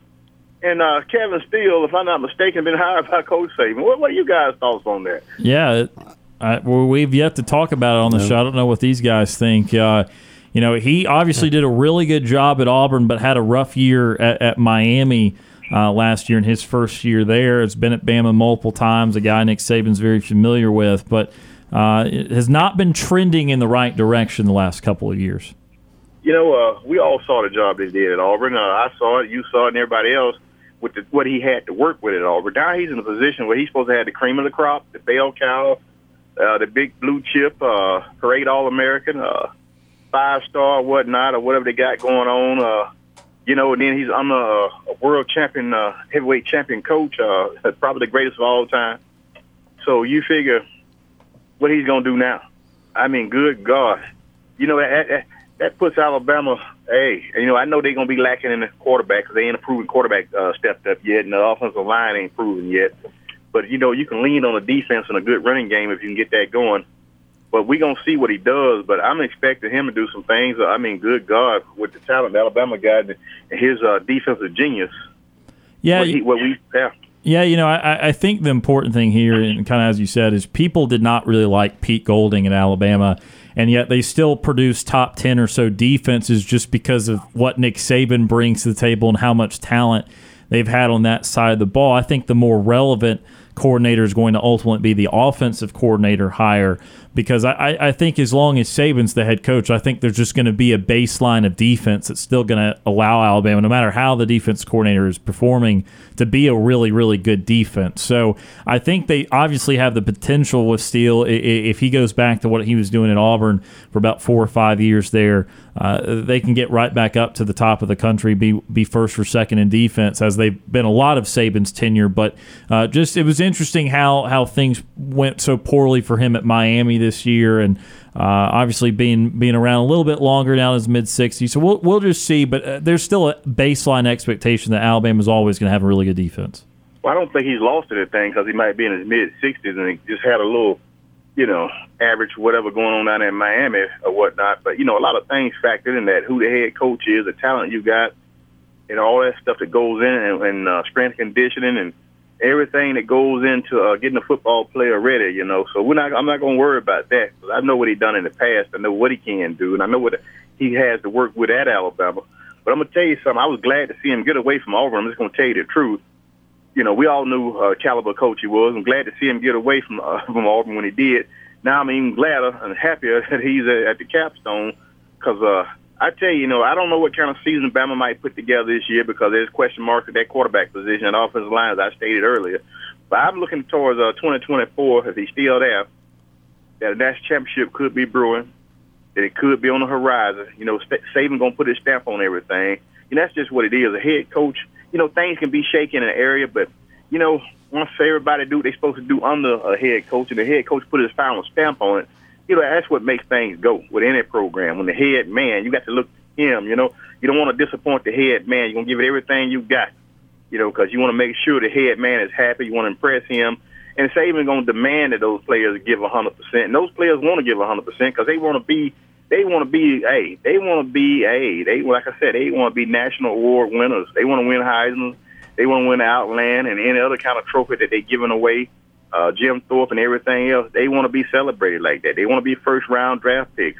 They want to be the cream of the crop. Look at Jalen Hurts coming up this Sunday, going to be in the Super Bowl. Now, I got upset with Jalen Hurts with his play at Alabama towards the end and everything, and I had got on this radio show and every other show that let me talk and said that he would never do anything in the NFL. He's improved me wrong and everybody else.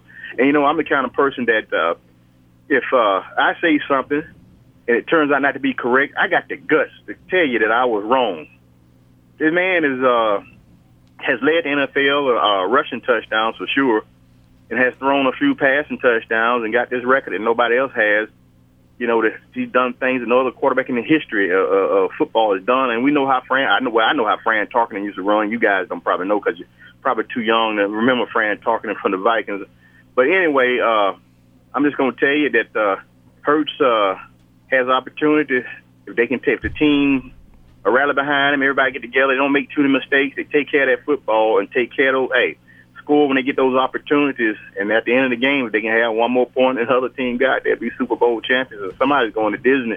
I don't know if it's going to be Hurts or Sanders or Devontae Smith or a tight end or even a big old offensive lineman might mess around, have 20 pancake blocks that might go to Disney this time for the first time in the history of the Super Bowl. But we're going to find it out Saturday.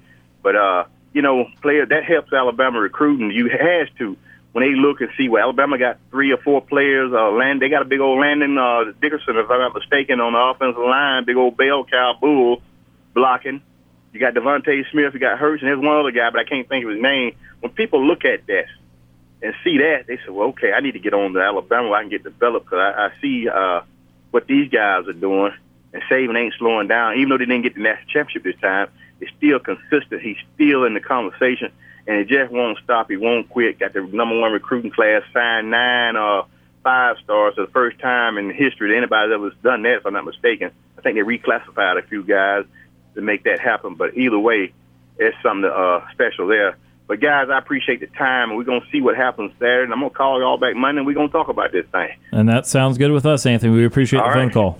Thanks. That is Anthony from Auburn joining us on our Auburn Bank phone line. We need to take our next commercial break of the show. Daryl from Auburn will be up first after this next time out. You're listening to the Monday edition of Sports Call.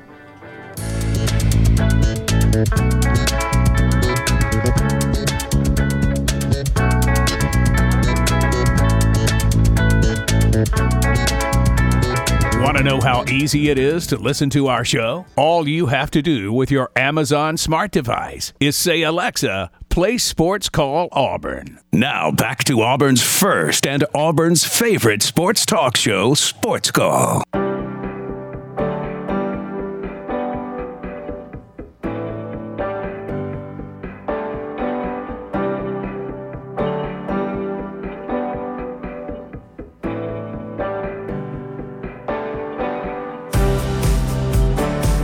Welcome back to Sports Call on this Monday. Ryan Lavoie, Tom Peavy, and Cam Berry with you here.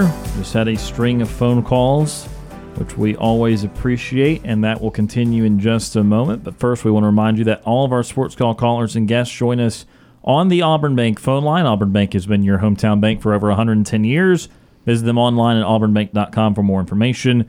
Your partner, your neighbor, your friend, member FDIC, equal housing lender.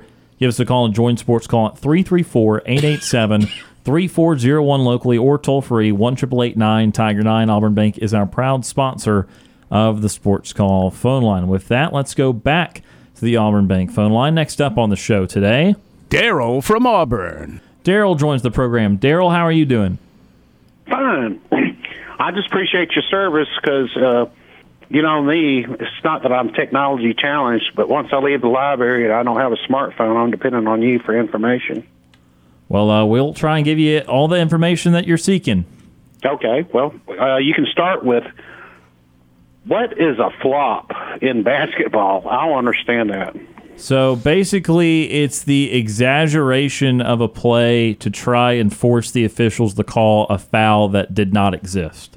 So someone gets near you or you go up for a shot, and somebody gets close to you or maybe just brushes you, and you kind of flop around, you kind of exaggerate to where it makes the official force his hand to try and call a foul. I got you. I just, I try and keep up with sports, but listen to basketball. I think that was called twice, or attempted to be called twice during the Tennessee game. Yeah, it was definitely called on Wendell Green Jr. kind of somewhere in the middle part of that game. I don't recall it another time. A lot of the times, it's usually called with contact close to the rim, like in a block charge call.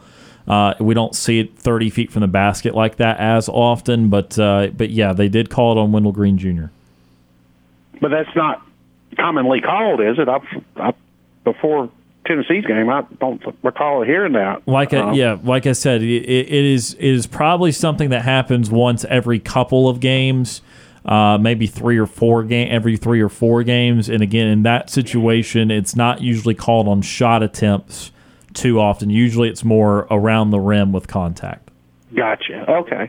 And second question, in case I don't, I hear you guys tomorrow. Who are we playing? Are we playing tomorrow night? Yes, tomorrow night, 5:30 airtime over on FM Talk 93.9. So 6 o'clock tip-off against Texas A&M in College Station. Okay, that's going to be a tough game, isn't it? Yes. Auburn. Texas A&M's already beat Auburn really bad to end Auburn's home game win streak. That's right. Yeah, I remember. Well, I appreciate your information. It helps me in my profession as I what I call myself, the maitre d' of a fast food restaurant. I'm not going to tell you where, because every time I tell somebody I work there, they get bad service or a bad waffle. But what the information you give me helps me talk to the people that come in, and I appreciate what you do for us. Well, absolutely, Daryl, and I'm sure you're not at fault in any of those situations. I'm sure you do a really good job. No, all I do is like, welcome to Waffle House. Is that dine-in or takeout? Oh, well, you can have a seat here. Oh, okay. Well, and then I tell people, well, I hope you had a great meal. Bye. And I wipe the table and clean the bathrooms, and I'm out of there. So, I made a commitment. They give me a decent wage for what I do. So, and it's just a Saturday and Sunday gig, and it is what it is. And well, during COVID, I was just challenged to meet people or see people. I'm a real outdoorsy kind of guy. I've been in the community since '78, so I know half the people in Auburn. A lot of people just come in to regulars I've known for years, and I get to meet new people. And then, Coach Pearl's come in twice, Sunny Lee once, and then Cadillac came in about a week or two ago, and he got a takeout order. We got a little football on display at the restaurant. He signed that for us. Oh, that's awesome. No. I mean, otherwise I wouldn't get to see these sports figures. We have athletes that come in a regular, whatever sport. It is what it is. Anyway, I appreciate the info, and I'll be listening to you until I find out where that Chinese balloon fell. So. I'm just got the stupid thing down. I got tired of hearing about it over the week. So, but we won't get into politics or whatever. Yeah, so. We'll stay away from that. We'll stick to the sports. But Daryl, we do appreciate the phone call, and we appreciate you listening. Okie dokie. Talk to you later. Bye. Bye. That is Daryl from Auburn joining us on our Auburn Bank phone line. Just 3 or 4 minutes left here in hour number 2, so we'll keep it right here. Again, coming up. At top of the 6 o'clock hour, Beauregard High School basketball, girls basketball, and the area tournament. Want to mention that they start area tournament play tonight against the Tallahassee Tigers. That one at Beauregard. Tim Sin will be on the call of that one. Really excited about that. So that's coming up after our show today. So stay tuned for that. Just a few minutes left here in the hour, as I mentioned. Again, let's talk real briefly. We'll get into the Auburn recruiting in the third and final hour, also best and worst of the weekend. But again, Tommy Rees, the new coordinator at Alabama, offensive coordinator at Alabama, Kevin Steele, the new defensive coordinator at Alabama. Your thoughts, Tom? They're both good coordinators. Obviously, Kevin Steele did a great job here as coordinator. But honestly, from Alabama standards, it seems like it's kind of underwhelming. I don't know. I just because it's not those ex-NFL head coaches. Yeah, it's not the ex-NFL guys. It's it's not. Yeah, it feels underwhelming for what they normally get. Not saying they're not going to do a great job, because I mean, goodness, they've got all the talent in the world to work with. I mean, you can be a very mediocre coach and have a lot of success with the types of recruiting classes they bring in. So, yeah, I mean, name-wise, a little bit underwhelming, but I don't doubt that they'll do just fine at Alabama, because, I mean, they had the best recruiting class they just had the best recruiting class anybody has ever had. Yep. Yeah. And so that's going to make a lot. That can make a lot of really bad coaches look pretty good when you've just got that much abundance of talent. Put the talent in the right position, right? Yep. That's all you need. Yeah, don't ruin the talent. That's it. Yeah. So go ahead, Cam. Go ahead or do you have any thoughts on Tommy Rees or Kevin Steele? Not much. I mean, he was the offensive coordinator when Notre Dame went to the playoff, if I remember correctly. So that should account for something. His ability to call plays. I kind of saw that some Alabama fans weren't too happy with the hire, just because it's not like a splash hire or anything like that. But I mean, if the guy can call plays, the guy can call plays. Obviously, Notre Dame wasn't near as good this year. They didn't, but overall, I don't think they had as formidable offensive talent either. So I think that definitely plays a part into it. They played like 3 different quarterbacks, I think. So, they didn't have one consistent guy. That definitely plays a part, I think. And then on the defensive side, I mean, we already know what Kevin Steele can do coaching-wise. He's a good defensive coordinator. He had Auburn in the right spots during his tenure here. Obviously, Stop the Steal happened, but that was for head coaching, and we never, ever really debated that he was a bad defensive coordinator. So, I mean, that's a good pickup. I mean, this will be his 3rd stint at Alabama. So, yes, he and Saban are familiar with each other. Obviously, that communication and that familiarity is something that's going to be key for Bama. So I don't see how. I mean, like you said, Tom, they have a bunch of talent on the roster. So it obviously can't go too terrible. Yeah, and I think there's never really been a need, in my opinion, to have splash hires for Alabama. Right. Tommy Rees at Notre Dame. Notre Dame was not very good offensively. They were kind of middle of the pack. They were in the 40s in scoring offense. They got better throughout the season. And again, I think that's the more relevant hire, because I just think that even Alabama, quote, is having a down year defensively, that still means like the 10th best defense in the country, something like that. And that's kind of what was happening under Pete Golding. And so if Steele gets back to what he was doing in his Auburn tenure, they're going to go back up to first or second best defense in the country. But as Anthony mentioned there, you do have a new quarterback. You have some more stuff on the offensive line. This year, wide receivers did not really stand out for Alabama in the way that they have really over the last 10 or so years. And so there will be questions on the offensive side of the ball that I think will be legitimate for Alabama. But defense, Kevin Steele, he knows that. He knew it at Auburn. I wouldn't be too worried about the time at Miami. Again, just worth mentioning that was a pretty bad defensive unit this year. But nevertheless, Kevin Steele, Tommy Rees, the new coordinators at Alabama. Out of time for hour number 2. When we come back, hour number 3 ahead, best and worst of the weekend, Auburn football and basketball recruiting news, and more of your phone calls on the Auburn Bank phone line. Stay tuned. More Sports Call after this.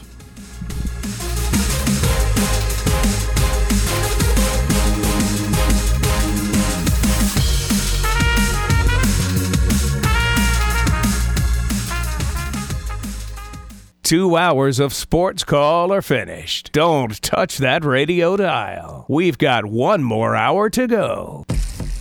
You're listening to Sports Call on Tiger 95.9 FM, WTGZ Tuskegee, Auburn, and AM 620 WTRP LaGrange. Whether you're leaving work, cruising around town, or listening on demand, we've still got some fun left for you. To be part of the show, give us a call at 334-887-3401 locally or toll free at 1-888-9-TIGER-9. Auburn's first and Auburn's favorite sports talk show has been on the air since 1995 and is ready for 60 more minutes of fun. Now, let's get this hour of Sports Call started. Third and final hour of Sports Call today on this Monday. Ryan Lavoie, Cam Berry, and Tom Peavy with you here, coming to you live from our studios on South College Street. Fun show so far, and I guess we need to recap it, so it's time for today's Sports Call Daily Show recap. We've already finished the first 2 hours of Sports Call today. Boy, that escalated quickly. I mean, that really got out of hand fast. It jumped up a notch. It did, didn't it? It's now time for the Daily Show recap. Can you repeat the part of the stuff where you said all about the things? All right, what are the things today, Tom? What have we done so far?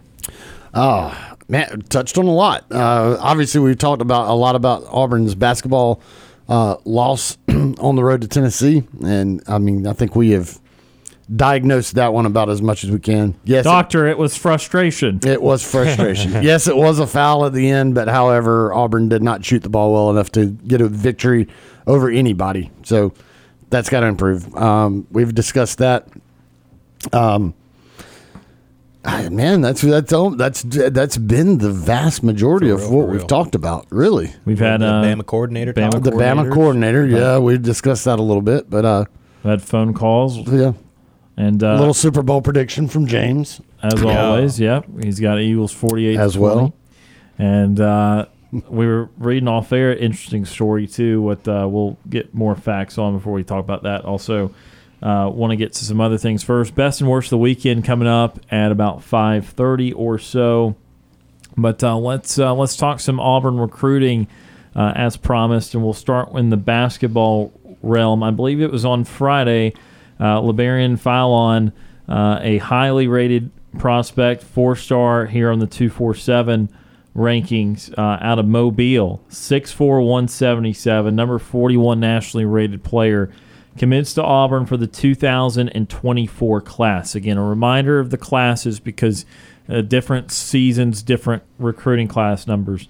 If you're in football and you're recruiting and you're now committing to the 2024 class, you're committing to now the next class. We've kind of closed the book on this class. They're all coming in the spring or the summer. That's the 2023 class. The 2024 class is rising seniors for college football. The 2024 class is 2 cycles away from playing basketball. Aiden Holloway is the lone commit in the 2023 class. Auburn in the 2024 basketball class now has Tahad Pettiford, a 5-star number 22 player at the point guard position. Liberian Philon and Peyton Marshall, 4-star out of Marietta, Georgia, top 100 player, 6'11", 310 center. Could play offensive line if Hugh Freeze would like that as well. But so I think here, adding to the theme, this is now 3 highly rated point guards over 2 classes between Holloway, Pettiford, and Philon. And a recruiting class for Auburn that is starting to rank very highly in 2024, up into third, right? Yeah, up into the top 5 in 2024. And it is third right now. I believe it's North Carolina and maybe Rutgers that's ahead of it. Yeah. And so, again, recruiting has been really amped up here in recent weeks. We know that with the football side of things, but now even for Bruce Pearl, these basketball commits jumping on the train here over these next 2 classes. Yeah, he's not stopping. Bruce is really trying to build a consistent program that gets these big-time names, these 5-star, these 4-star recruits in here year after year, at least 1 or 2 every year. So, and we've got 3 for 2024.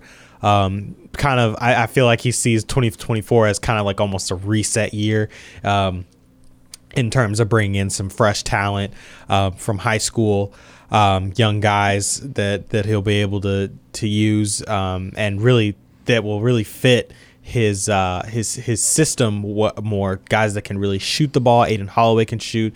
Tahad Pettiford can score in a versatile amount of ways and play very good defense, as can Holloway. And Philon, LeBaron Philon is very talented. He's averaging 36 points per game and shooting over 51% from the floor. I mean, the guy can score. The guy can put the ball in the hoop. So it seems like he's going to be kind of a more scoring type of guard. And really, really aggressive, not as much of a facilitator in that kind of a role. He's kind of a combo guard in that type of sense. So it's really exciting to see, people are freaking out, about how this team is. And, we get it. It's understandable. We want this team to be really good. And Bruce is still using this team, last year's team, this year's team, to show that, hey, we're going to compete. We're going to play these really talented teams. We're going to play some really tough competition, and we're going to get you exposure, and we're hopefully going to get you to the next level as well.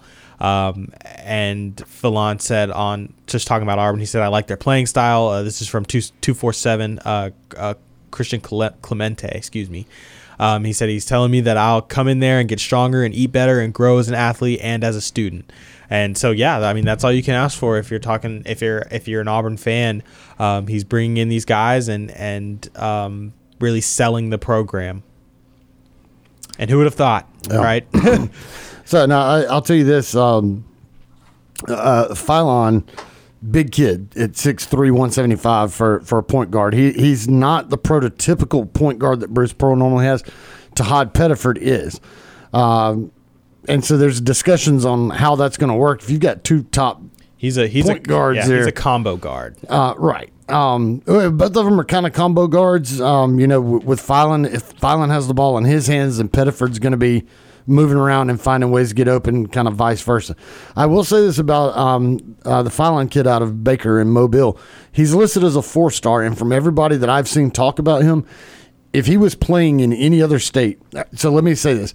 High school basketball in the state of Alabama is not very highly respected across the country, not like Georgia or some of these others. Probably, or like California. Or Texas, Florida. Some of these. Yeah, you can go on.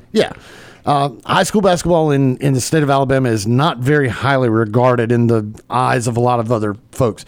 And what they have said about Philon is if he played in any other state, if he played in Georgia, and if he played on one of those other elite AAU teams, he'd be a 5-star. He would be easily a 5-star because the kid is one of the nation's leading high schoolers in scoring. And he averages almost 40 a game. He is absolutely ridiculous. I've seen people compare him to Ja Morant. That's a stretch because I haven't seen him, but still. I wonder how much of an athlete he is. Yeah. Well, you're talking about the athleticism, the size. He's bigger than Ja. That's crazy. Right. Yeah. The athleticism, the size, and the explosiveness. He is compared to Ja Morant. And he's only the 4-star, but like I said, most people say that if he was on a bigger, more renowned AAU team, then he would easily be a 5. So you got that. Tahad Pettiford, a much smaller guy, he's going to fit more of that role of facilitator. Of what? Well, there's that, but he fits more the mold of what Bruce Pearl typically has at the point. He's a smaller guy at 5'11", and so he's gonna be more like your Jared Harper type guy. So the thing is, we've seen how poor the guard play has been lately, and they are shoring that up. I mean, you're already going to have Aiden Holloway, and so he's here. You're bringing in 2 more elite guards. They're trying to get that guard play up. And then when you look at it, though, Auburn's probably not done. I mean, they've got the 3 for the 2024 class.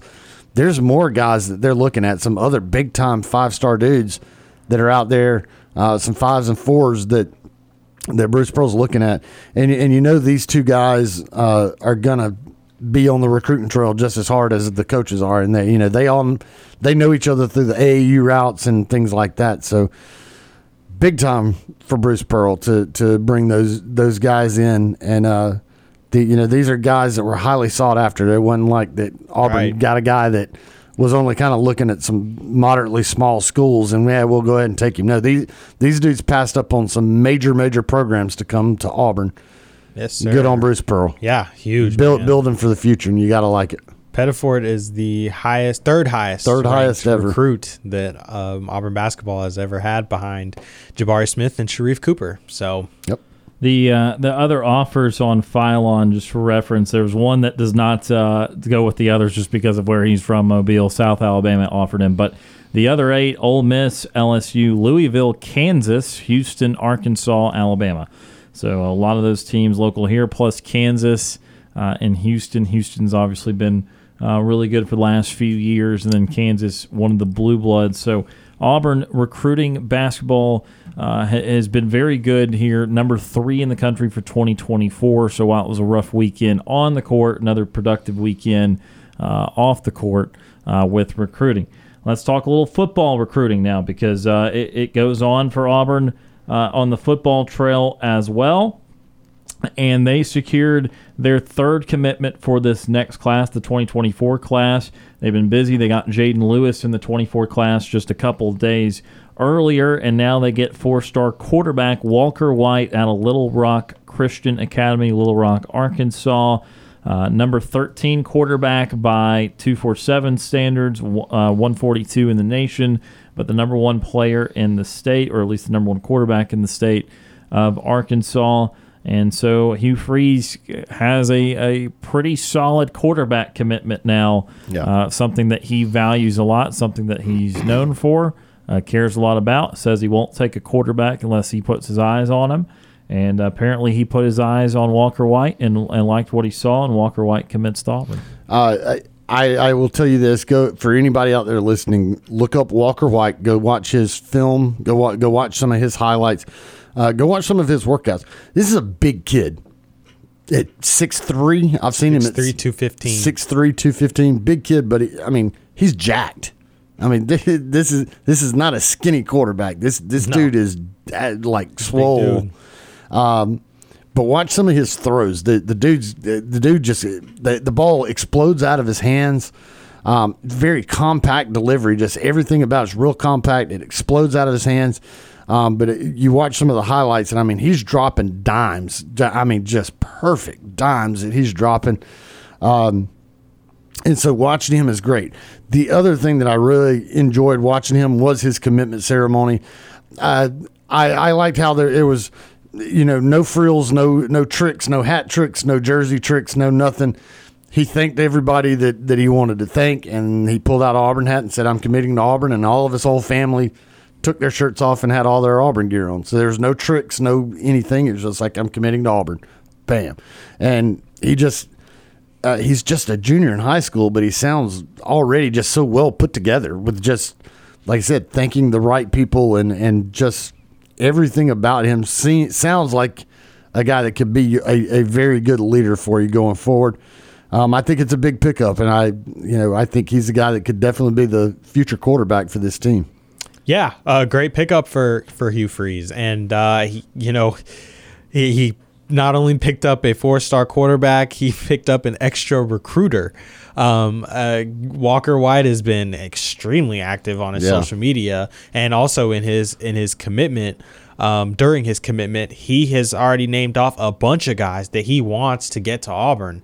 A bunch of high-ranked players, and today Alabama had a 4-star tight end decommit. Walker White coded the tweet and said, "Love that," and said at Coach Hugh Freeze at Auburn football. So he's consistently trying to get guys in his class to join him here on the Plains, and that's awesome. That's formidable. I think that's going to be something that is going to be a key tool within the next year or so with how we get these guys into the program, and he seems like he's ready to work. So it's exciting to see to really see that, honestly. I just saw something here on a story. Gosh, I hope Walker White works out better than this.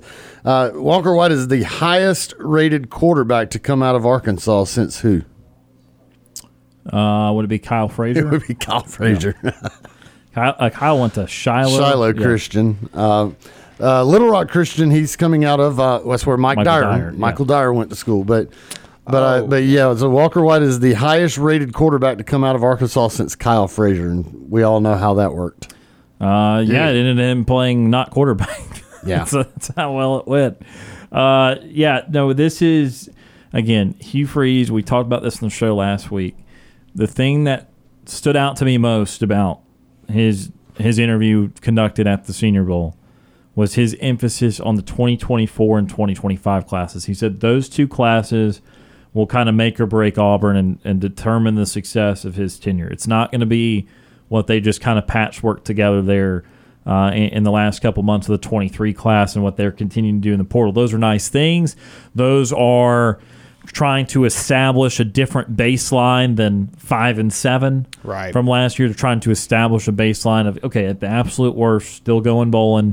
Don't know exactly what the record will be, but won't be as bad as what it was. But 2024 and 2025 are going to be what's really about getting Auburn back towards the top of the SEC. And, again, as this playoff expands in 2024, and you no longer have to really win or go to the conference championship game, essentially, to make the playoff, that's going to be incredibly relevant.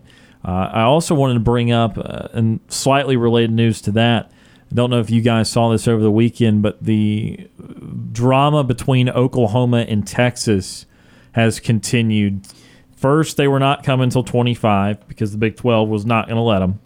Then it looked like the Big 12 realized, yes, Oklahoma and Texas, just go on. After 2023, go on for 24. You're fine. Right. Let's move on.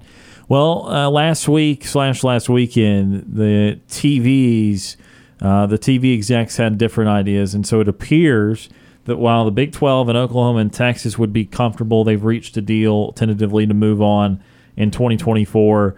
That's not what the TV execs want, and they're going to end up holding up this deal. Oh my! And that Oklahoma and Texas will not join the league until 2025. Excuse me.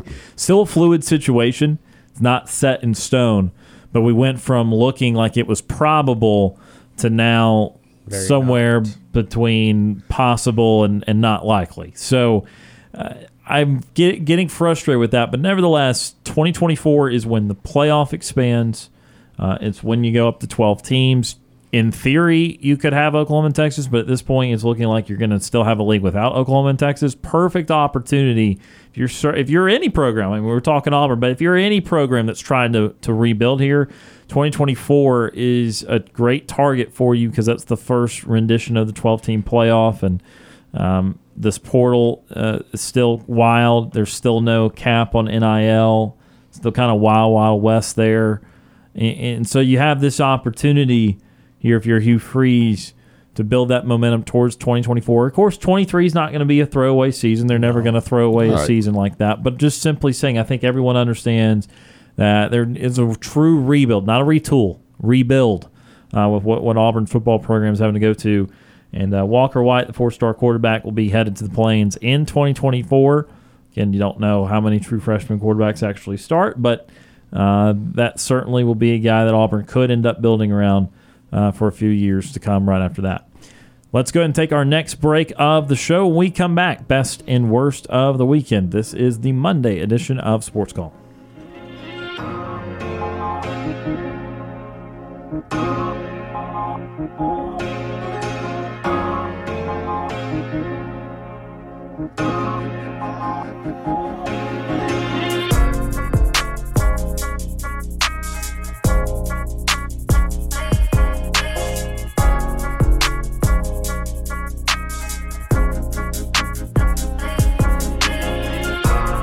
Sports Call is on the air weekdays from 3 until 6 p.m.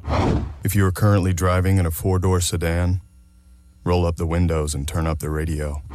We're Auburn's first and Auburn's favorite sports talk show.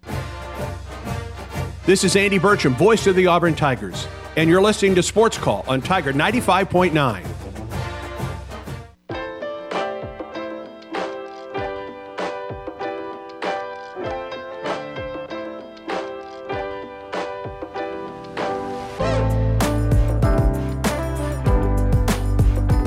Welcome back to this Monday edition of Sports Call. Ryan Lavoie, Cam Berry, Tom Peavy with you here, starting to wind things down. Don't forget, coming up in just about a half hour, Beauregard girls basketball in the area tournament as they face The Tallahassee Tigers in Beauregard. You still have time to get out to that one if you'd like. If not, listen to it right here with Tim Sin and the guys at 6 o'clock. Again, airtime will be just a few minutes before 6, but tip-off right around 6 in the area tournament. And so we have some postseason high school basketball for you. Again, Beauregard girls tonight at 6 o'clock. All right, again, starting to wind down this Monday show. Time for best and worst of the weekend. Now, time for the best and worst No! of the weekend. Had to do this on Tuesday last week because we had a shortened Monday show last week and things got kind of hectic, but we're back to a Monday, so don't fret if you heard the Monday podcast last week and was like, where is it? I always look forward to the guys complaining about something and loving on something. So we'll start. Let's start negative today. So on the heels of a negative sports weekend for Auburn. Tom or Cam, either one. Whoever wants to go first here. So I'll go worst, and I guess it's the man. I could kind of go a couple of different ways, but it just seems like that this has been a worst week for officiating / judging when it comes to Auburn athletics. You start the gymnastics meet. Auburn ranked a lot higher than Alabama. They lose. Auburn leads throughout that whole thing, and then they lose it by a few 100/10ths of a point or something. But just from everything that I gathered, there was some very fishy scoring going on there with the judging community. Auburn's Darren Goburn, one of the best at the floor exercise, and had a great routine. And somehow Alabama had 4 that were scored higher than her. And that doesn't happen. Something is odd with that. It really felt like, again, I didn't watch it, but just kind of following along with what a lot of the people were saying is it felt like they were definitely inflating some scores for Alabama and ended up giving Alabama that win. Auburn still moved up to number 5 in the country. SUNY still got the 2 10s, but it still stinks because there's an L there and bragging rights. Yeah. And then fast forward to the Auburn-Tennessee game, as we've mentioned. At the end of the game, Wendell Green should have been shooting 3 to tie. I mean, that was a foul. It just was 100% a foul. It's got to be called. I don't care if Wendell flopped earlier and the official was expecting him to flop again, or if he was just dead set that he was not going to call for Wendell, forcing that contact or what. I don't care. That was a foul at the most critical part of that game, and he should have had a chance to tie that game up. Not saying he would have, because goodness gracious, Auburn can't shoot the ball to save their lives right now, but at least you give him the opportunity. Should have happened. I mean, between the officiating or judging and the gymnastics and then the just egregious blown call in that game at a critical moment. Worst of the week, officials / judging. My worst of the weekend is not going to be Auburn related. It's actually going to be NBA related. I'm going to go with this Kyrie Irving trade actually to be the worst of the weekend because it doesn't make sense in my opinion. Ryan and we kind of talked about it a little earlier. It doesn't make sense for the Mavericks. It doesn't really move the needle. It doesn't make them a championship team. It makes them worse defensively. And you're trading for somebody who has proven within the last 3-4 years that he is just unreliable as a person, as a player, as that. So it doesn't make much sense if you're the Mavericks. I guess I get you're trying to get Luka Doncic some help, but 2 ball-dominant players, it's going to be interesting to see how that works. I don't think it's going to work very well. Ryan, you said that you don't think he's going to stay in Dallas. I agree. I don't think he would stay in Dallas. I think he's going to end up a Laker at the end of it all, honestly, no matter what happens. And so I don't think that trade made a lot of sense. That's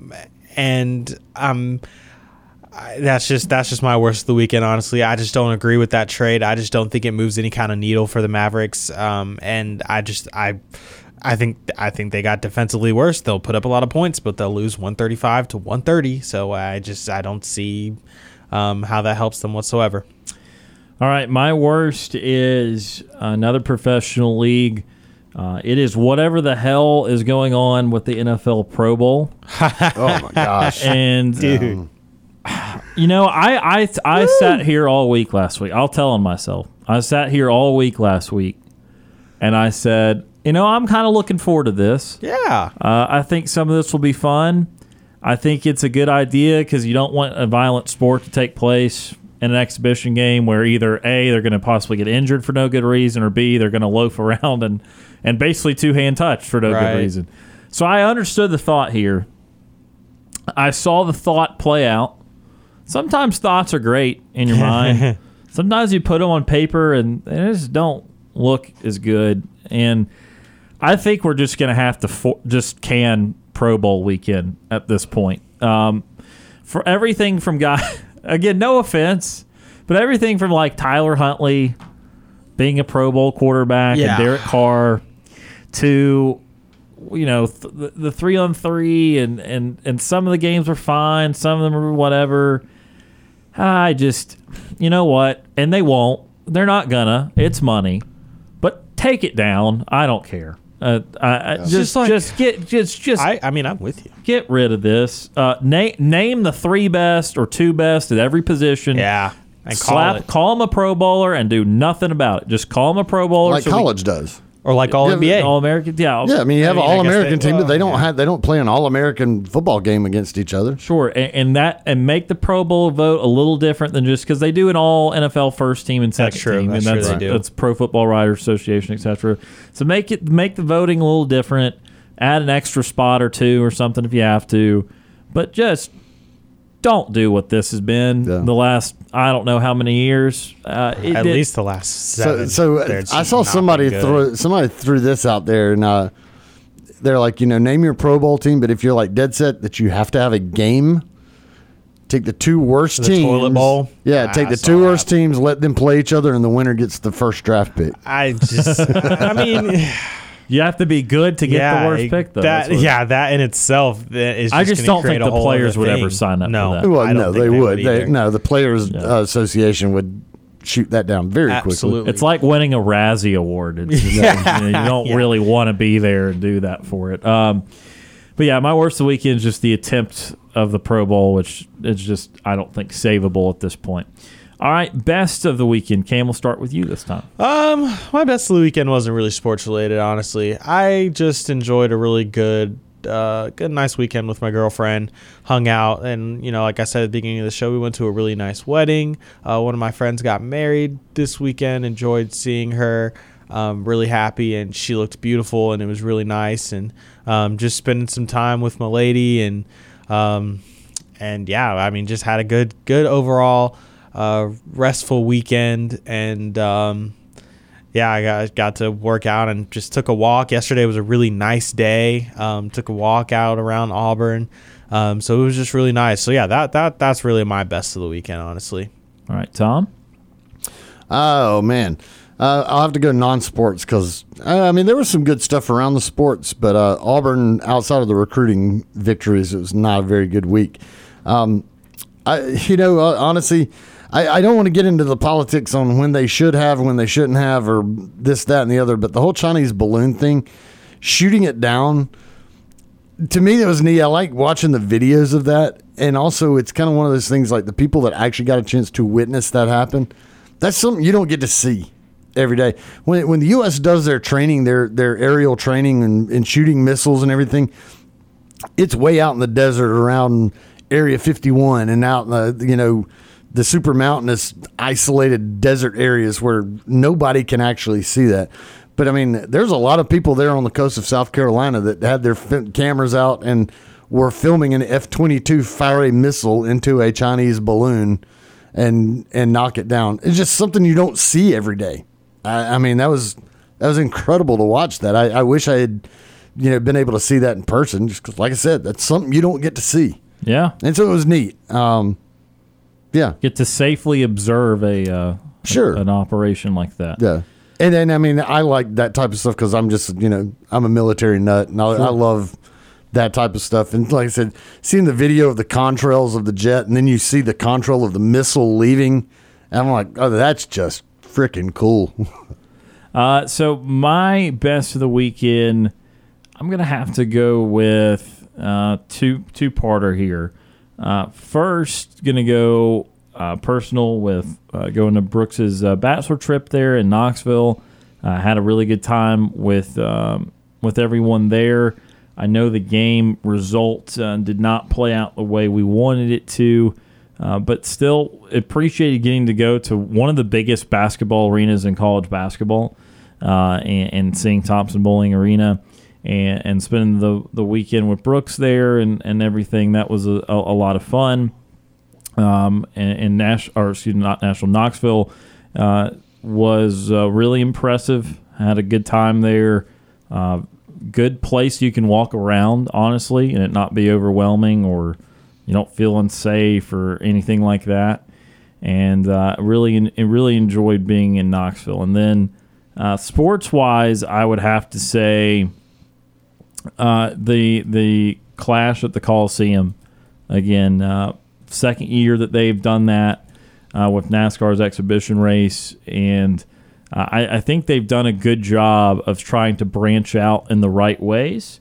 I think that they are doing pretty good at the sport, trying to grow somewhat organically, but also with some aid, with some actual marketing. And they'd gone some tracks that didn't work out, and they worried more about the locations of the tracks and not if the tracks were actually good themselves. Right. And now I think they're starting to realize it's the track, not the location, that's really important to it. And so they're going to do the Chicago Street Course later this year, and this LA Coliseum event these last few years has been a lot of fun. Yeah. I'll tell you this. I think NASCAR, as you would expect, was kind of catching some backlash, I guess, from their old school fans, because we all know what the old school NASCAR fans are. I mean, it's a very Southern white rooted sport. And so then all of a sudden, when you have the likes of, Wiz Khalifa up there, a lot of your old school NASCAR fans are like, what in the world's going on? My NASCAR is not NASCAR anymore. He got that Wiz Khalifa guy up there, dadgummit. It's like, yeah, well, y'all have country concerts at the ones, at Talladega. You'll have your country artist do his thing, and it's okay to branch out to other things. I mean, it doesn't have to be a redneck sport. Sure. It can be something that is widely, watched and widely enjoyed. It does not have to be something that is strictly only enjoyed in the Southeast. But that's how it's always been. I mean, that's how, when the guys like Jeff Gordon would come around, that's why people hated Jeff Gordon so much, because he was a Yankee boy coming down here and racing NASCAR. You can't have these Yankee boys running NASCAR. I hate Jeff Gordon. Well, I feel like they hated him because they rivaled Earnhardt. It was that, but he was Yankee boy coming down here and trying to run with the good old boys. Sure. Same thing with these guys out in California that come in. Well, no California guy coming out here and running with it. No. This is chewing tobacco and drinking Budweiser and riding NASCAR Earnhardt. Right. And no, yeah, but I get it. NASCAR is expanding. They've been trying to expand into a lot of different markets.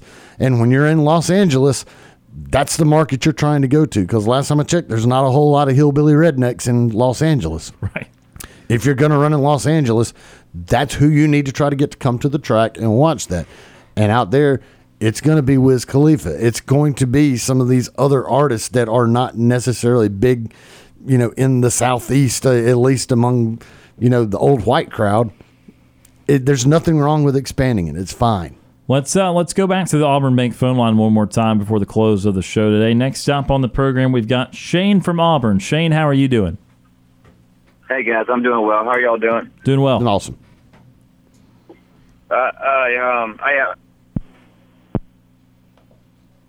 Sounded like that phone hung up. Shane, you there? Yeah, I do not. We lost him. Shane, give us a call back real quickly if you can't. Or is he there? No, now he's definitely not there. Yeah. Shane, give us a call back. Something with the connection there real quickly. But, to your point, I was just going to say that I think that the sport is kind of mimicking. This is what it reminds me of. It's a far less watched sport than this. But what the NFL does with the Super Bowl, they make it an event. Not just football lovers watch the Super Bowl. No. Right. They have an impressive halftime show. They have commercials that everyone talks about the water cooler the next day, if you still go into work. That you talk about the next day. It's an event. There's not 100+ million people that all are passionate about football. A lot of them love football, but there's also more people that watch that game for other reasons. When you're talking about this NASCAR event, you had a Wiz Khalifa concert. You had another concert, I believe, before the race. I forget who it was. Okay, you've done it in this really historic venue for sports that is not accustomed to being a racetrack. It is a football field. It's the Coliseum. It's a place to be in Los Angeles. You're trying to grow it in a way that is not all about the racing. It's like, here, let's do some other things. Let's give you another reason to come out here. You come out here and watch the reason you think you want to be out here. But while you're watching that, we're going to put on a little race for you, and we're going to try and get you to like this race too. It's marketing, honestly. It's a different kind of marketing. Yeah, you're trying to hit a different demographic. Exactly. And so I applaud that because they have done some boring tracks in big cities for a long time, and they're finally going to, all right, let's make it an event, not just the race. Let's give more people a reason to go out here, and that is why I think the sport, for the first time in the last couple of years since COVID, this sport is actually growing for the first time that it has in about 2 decades, and that's why it's my best of the weekend. Is I appreciate the ways that they're now marketing the sport. Well, I mean, NASCAR had really started to fall off because I mean, it really kind of hit a peak when you had. When you kind of had those rivalries, when you had the Jeff Gordon, Jimmy Johnson, Dale Earnhardt Jr., even Tony Stewart, and when you had these guys, it was very, very popular, and especially with a guy like Dale Earnhardt Jr. and even Jeff Gordon, I guess those two were like the main, just that rivalry. And it was great. Well, once those guys retired, it felt like nobody really latched on to the new age drivers that were coming along.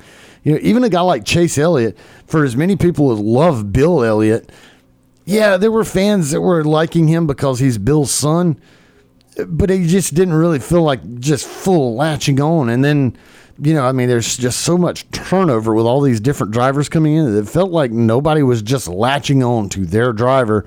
And therefore, the viewership started kind of waning, and then you could definitely look in the seats. Yeah, I mean, at a Talladega that used to be just slam packed in Talladega, you could watch a race of them going around, and there were whole sections of the super speedway thousands that had of seats, nobody sitting in there.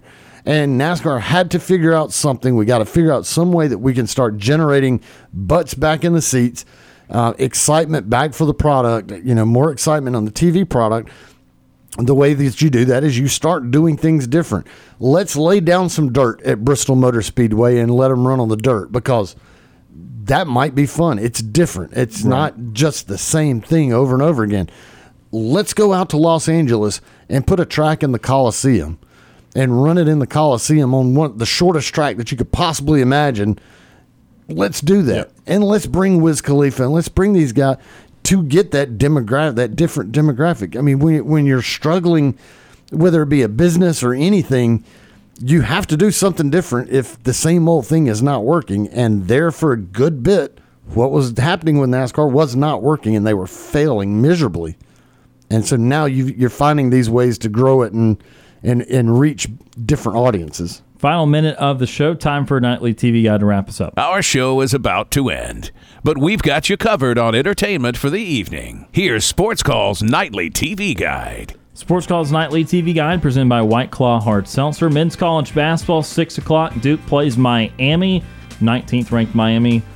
At 7 o'clock, actually got a lot of, or 6 o'clock, Wheeler and Newton High School basketball. And then I got a lot of movies tonight. The Proposal at 6:30 on Freeform. You've got the Grand Budapest Hotel, 7 o'clock on Max. And then Finding Dory, 7 o'clock on Disney. So College basketball, I guess you got to watch Duke tonight, and you'll probably need to root for Miami in that one. That's just my recommendation. Your non-biased opinion. A non-biased opinion, right? Well, they kind of knocked off your Tar Heels, though, didn't they? Yeah, they did at home. Yeah. We'll see what happens in Chapel Hill, and they also lost in the Final Four in Coach K's last game, so they can do that. They can do that 20. They can do that 20 times in Durham, and it's not going to make up for what happened last year. Tom, appreciate you being here. See you tomorrow. I'll be here. And Cam, appreciate you being here. We'll see you later in the week. Yes, sir. And we want to thank all those who tuned in and called in, as always. For Cam Berry and Tom Peavy, my name is Ryan Lavoie. Have a great Monday evening, and we'll talk to you tomorrow.